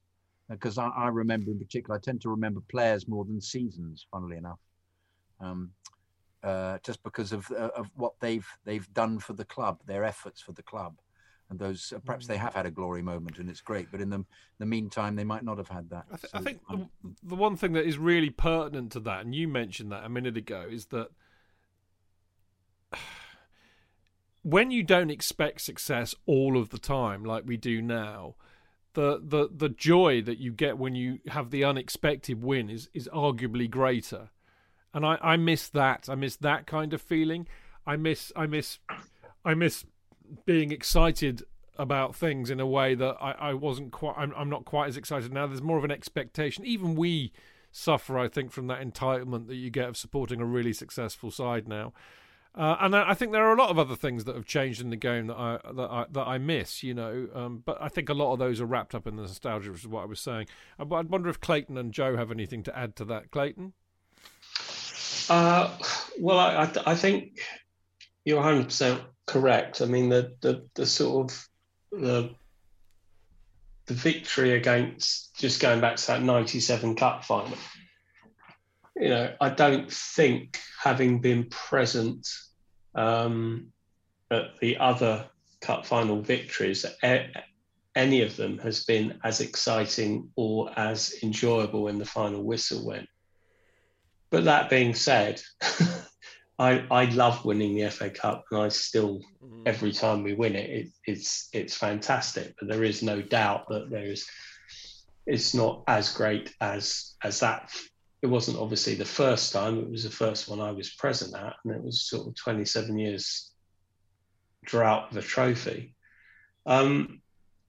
It's very difficult now because we were so shit. I mean, people just. It's difficult to actually describe how bad we were. At times. we were. Sorry? At times, not all the time. It seemed like it was all the time for a very long period of time, from the sort of, say, 72 onwards. We obviously 10 years. We had basically a very fallow. I mean, apart from Eddie Mack when he took us back up, we had 10 years of shit, didn't we? Absolutely, yeah. And I think you have to have those things to enjoy what we're enjoying now. But you sort of and why not? Let's talk about Spurs losing another cup final yesterday, which obviously, thank you, Manchester City. We regularly get to finals. We regularly sort of are in FA Cup finals or League Cup finals or Europa League finals. All these other clubs were just what their fans wouldn't give for what we are now, in some respects, taking for granted. Yeah. But, I don't know about you guys, but when the final whistle went against Manchester City, absolutely ecstatic. Yeah. We were through to another cup final. Yeah. I'm not losing that. I mean, the day I lose that, it's the day I stop watching. No, I totally get that. I think I could perhaps put my point across better, and that was, in the days that we're all talking about, the only cup or only trophy we ever thought we'd have a chance of winning was the FA Cup. We never ever believed we would win the league. Not once in those years that I think we had a chance of winning the league. What you did hope, though, above everything else, is that we might just win a cup. So, for example, that's what I was saying about the joy was just outrageous, because you felt you had a chance. So when you beat Liverpool in the cup a couple of times that we did that was just utterly huge. And equally, actually, the disappointment in losing to Spurs in that semi-final, to losing to Palace in a semi-final, I think, or a quarter-final, wasn't it?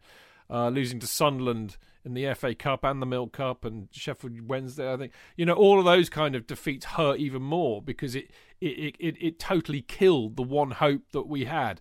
And that was very, very different. Now we compete in every competition that we're in with not just a hope, but almost an expectation that we win it. And that is very different. I'm going to shut up now, because we could do this to death. Joe, by all means pitch in on that. But what I'm going to ask you more to the point is Kenroy's last question, which is, what was a more disappointing transfer, Oscar or Morata? Tough one. I mean, I think I'm quite fortunate in terms of when I became a Chelsea supporter. My first real vivid memory of the game is the '94 Cup final. That's like my first real vivid memory of the game. Man. So started off at getting absolutely smashed 4-0 by United, but from then on, it's been pretty decent, to be fair. In terms of I think the worst we've been is like a 6th place, or obviously the weird 10th place season that we finished under Roman. But in terms of consistent success, trophies, just the standard of the club, the standing of the club in Europe, it's been pretty plain sailing. It's difficult, I think, for certainly fans probably my age and younger to connect with like the 80s and periods in the 70s as well. And maybe certainly, I think that kind of plays into a little bit of the entitlement factor that I think myself and younger fans probably have at times when it comes to being like a quote unquote good side or a big team. Is because for so many of us, I mean, I suppose my real kind of formative years in terms of being a teenager watching Chelsea has been watching this insane, kind of Abramovich period and all the expectations that come with that. So I can sometimes, I think, understand the kind of the divide between people who have experienced, going to games in League Two and being beaten by the likes of Rotherham and stuff like that. That there is probably a slightly different weight of affection towards this current period. But yeah, I mean, in terms of that entitlement aspect, yeah, I think that's probably something that plays our generation. But yeah, in the Morata and Oscar one, it's tricky. But part of me wants to say Oscar because I thought Oscar was going to be the next Kaka at some point. You come onto the scene, you score that goal against Juventus, against Andrea Pirlo and then Gigi Buffon. I mean, two of the best players in the world at that point in time. And I think he had some sort of standout moments in his Chelsea career where he really looked like he could be a potential superstar. But then, as I've always said to him, he was a 1 in 10 player. You'd get one absolutely outstanding game or moment of quality, and then you get 9 very, very mediocre ones. Morata, I mean, I was never hugely convinced when we bought him. I think that the disappointment factor comes from the fact that you've invested so much money in him. And obviously the return, I think he started off pretty well in terms of goals, but I think it became clear pretty quickly that he was no Diego Costa. And in terms of the replacement aspect, I just didn't think it would work out too well. I think maybe just, because I didn't have huge expectations for Morata to be the guy when he came in, to sort of be this next sort of figurehead and spearhead of a Chelsea team. I might go with Oscar because part of me did think that he was going to be a really special talent. And as I said, although we saw it a handful of times, that level of consistency that you would want for him where he did drop a 9 or 10 out of 10 game just didn't happen. And I did genuinely feel at the time that he was going to be an absolute superstar, but that never quite transpired. And then when you kind of add to that sort of equation that we did sell Juan Mata based on the fact that Oscar was starting over him as that sort of defensive number 10, that probably compounds it a tiny bit. So I would say Oscar just because I think I had higher expectations on him and maybe I had more belief in that he was going to be a bit of a difference maker for Chelsea in the long term. Morata, as I said, I wasn't overly sold on him, and the only real angle I think you can throw at him was that he was super expensive. So I would probably go with Oscar. Yeah, I'd agree with that. Can I just ask Joe why he thinks Oscar didn't kick on? Was it down to Mourinho? Possibly, yeah. See, I always felt that he was... we played a lot of 4-2-3-1 at that point in time. I always felt that he was going to be a player who was better deeper. And in fact, I can remember that there's a number of games where he was playing as a number 10 and then they dropped him into like one of these double 6 positions. And then he started to really control the game. He could win a tackle. He had great vision. He could dribble through midfield. He was a great passer. I think he had all the characteristics of a player that could have succeeded playing deeper. But the system that Mourinho wanted to play, he wanted almost like a destroyer, like a Makelele type playing at number 10. And I think there was so much onus on Oscar to press and to be defensive, to win the tackles, to be this aggressor, that I don't think that we really got to see enough of his quality on the ball. Because you think of some of the goals he scored, it's not just the Juventus ones. He scored that ridiculous half volley, over the goal against Shakhtar Donetsk, I think it was in the Champions League, where he chipped the keeper. The QPR outside of the foot goal. I think he scored a couple of insane free kicks against Stoke and Palace, and he really, I think, had the ability. But I do think certainly that in terms of Mourinho's system, it was effective, and it was probably Mourinho's way of playing. But I think he inhibited Oscar maybe in terms of his development. And as I said, I think personally that he was a 4-3-3 midfielder, or he was one of the guys to play a bit deeper. But it just seemed to me that because he had the capacity to run and to press, can do that defensive role from number 10, that he got pigeonholed in there, and that was sort of his legacy at the club.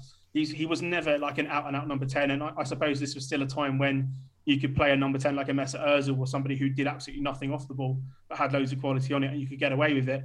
I just don't think that maybe he had that sort of attacking output when he played there. But his defensive game there was incredible, and I think he did have some very standout moments for us. But I just think it was not necessarily the position for him, and maybe I think Mourinho put too much of an onus on him defending from the front rather than letting him be a bit more creative and try and show some of his talents elsewhere. Well, I agree with all of that, Joe.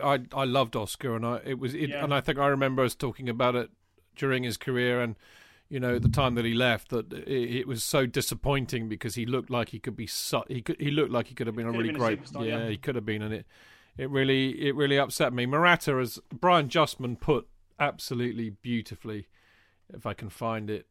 Yeah, Oscar seemed to care, whereas Morata just wanted to get off the pitch to go and wash his wife's hair. Perfectly put, Brian. On that happy note, I'm afraid we have to love and leave you. But before we do, anybody who's followed what's been going on in the last week or so with the European Super League and the protests and in particular the Chelsea Supporters Trust, who have been at the forefront of this, will realise that there's never been a more important time to join the Chelsea Supporters Trust. Membership costs £5, and as a member, you will have a say on important issues such as the European Super League, as we saw this week, ticket prices, kick-off times, and many other issues that are important to supporters. We make sure your voice is heard by the club. Now, as a member, you get to attend meetings, vote in the elections, and put forward motions at the AGM, and you get a lovely blue Supporters Trust badge. So there you go. And we had an extraordinary general meeting on Saturday before the West Ham match, which was, about, 300 people turned up in Zoom. And, something like, I was asking all the questions on their behalf because you just couldn't have that many people talking. So I was copying them and pasting them into a Word doc. I had 18 pages of questions. Quite phenomenal. So great traction at the moment. People are really being engaged. So there you go. If you're not a member, get signed up now. ChelseaSupportersTrust.com is the place to go. And of course, the other thing, which is of great value, if you're a Chelsea supporter, and it certainly protects the club from naughtiness and shenanigans. Not that Roman's likely to do that, but you never know what might happen in the future. So if you want to own a piece of Chelsea, then you need to get yourself a CPO share. Owning a share means you've got a share of the freehold of the stadium, and it protects it from being sold to a property developer or likewise in the future, thus ensuring that football is played at Stamford Bridge, its spiritual home forever. Shares are priced between about 31 quid and a couple of £100, really, depending on what kind of share you get. The cheapest are just the electric ones. The more expensive ones are framed and signed by a player and presented on the pitch. But there's plenty of variety in between, a price to suit all, really. So just go to the Chelsea website and search for Chelsea Pitch Owners. Right, there we go. Now, I'm afraid that we've done really well, actually. It's a good couple of hours, even in effectively 2 parts. That's what we've got time for, though. JK, myself, and Alex Churchill and Sam Inkersol from Football.London will return on Friday for the preview show with associated or assorted guests. And that'll be 7 o'clock, of course, live on Mixlr on Friday. We will be looking back at Chelsea's match against Real Madrid. You will not be surprised to hear. And we will be looking ahead to Saturday's match against Fulham. And, of course, next Tuesday, so definitely a case of see you next Tuesday, JK and I will be joined by Dean Mears and Adam Newson from Football.London to look back at the Fulham match and, of course, ahead to Chelsea's Champions League semi-final second leg against Real Madrid. And, of course, do check out Dean Mears' Went to Mow Kings Meadow podcast on the Chelsea FC women's team. They've got a job to do against Bayern, of course, haven't they? The FanCast is available as a podcast on chelseafancast.com, Acast, Apple, SoundCloud and Spotify, as well as other podcast distributors. And if you want to help support us and you like what we do, then we would welcome you into the bosom of or the heart of our bosom, or the bosom of our heart, depending which way round you want it, by becoming a Chelsea Fancast patron.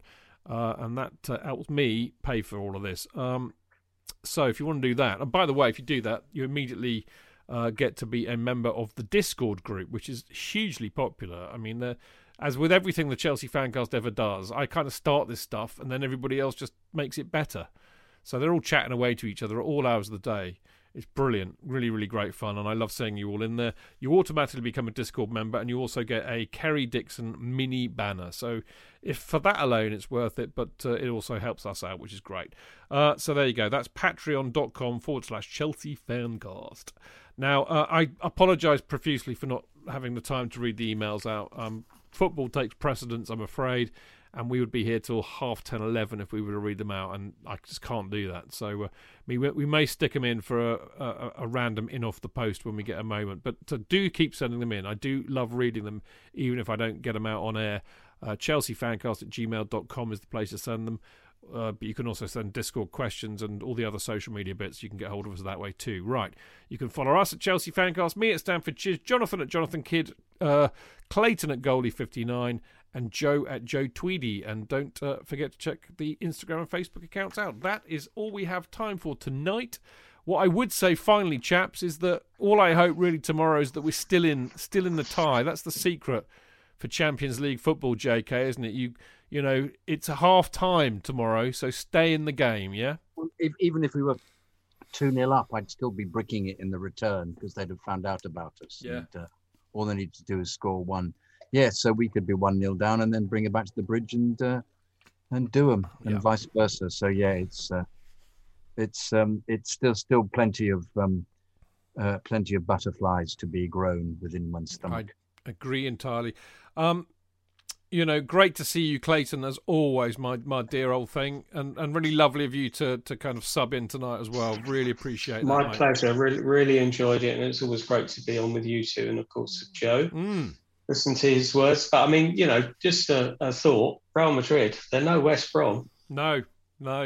Didn't you even see West Brom play this season? I mean, exactly. You know, no, I have you right there. I mean, you know, look, it's 11 men against 11 men at the end of the day, and we've got a bloody good chance. It'd be amazing. I mean, even though my being down about it earlier on, to get to another Champions League final by beating Real Madrid, it'd be just fantastic. So let's hope they do us proud tomorrow, eh, Joe? I mean, you know, final thought on the Real Madrid game for you?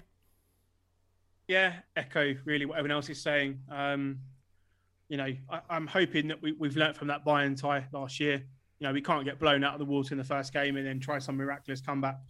I think as long as we're within sort of striking distance, if we're in the front, or you know, it's not too bad. But yeah, it's going to be a special game. I think that'll be the main thing. I think, you know, as I say, it's not every day that you get to play someone like Real Madrid.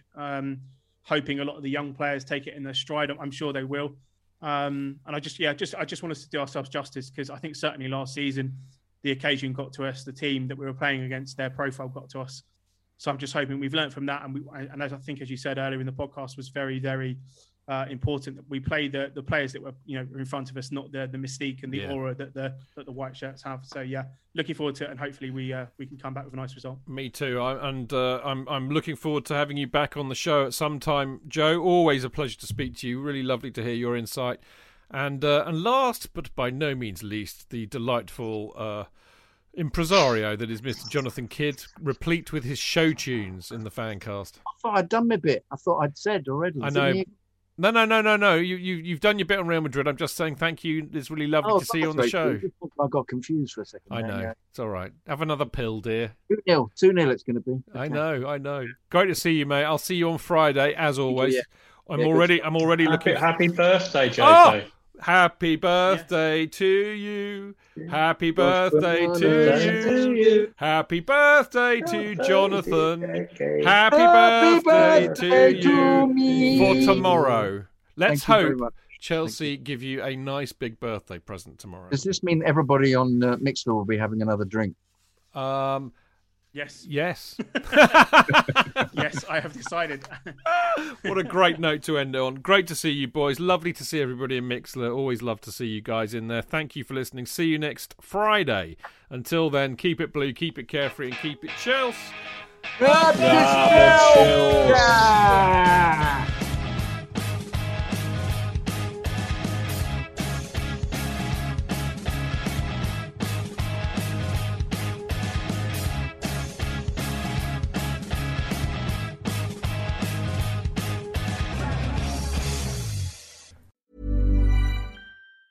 Der einzige Markt für das, was jetzt und in der Zukunft wertvoll ist. Die neuesten Sneakers, Kleidung, Elektronik, Sammlerstücke und vieles mehr. Alles 100%ig geprüft und authentisch. Mit StockX hast du Zugang zu Millionen von Produkten, die ausverkauft oder schwer zu finden sind. Und alle für den Preis, den sie wirklich wert sind. Denn wir alle sollten das kriegen, was wir gerne haben möchten. StockX. Zugang zu aktuellen Trends. Finde, was du brauchst auf stockx.com.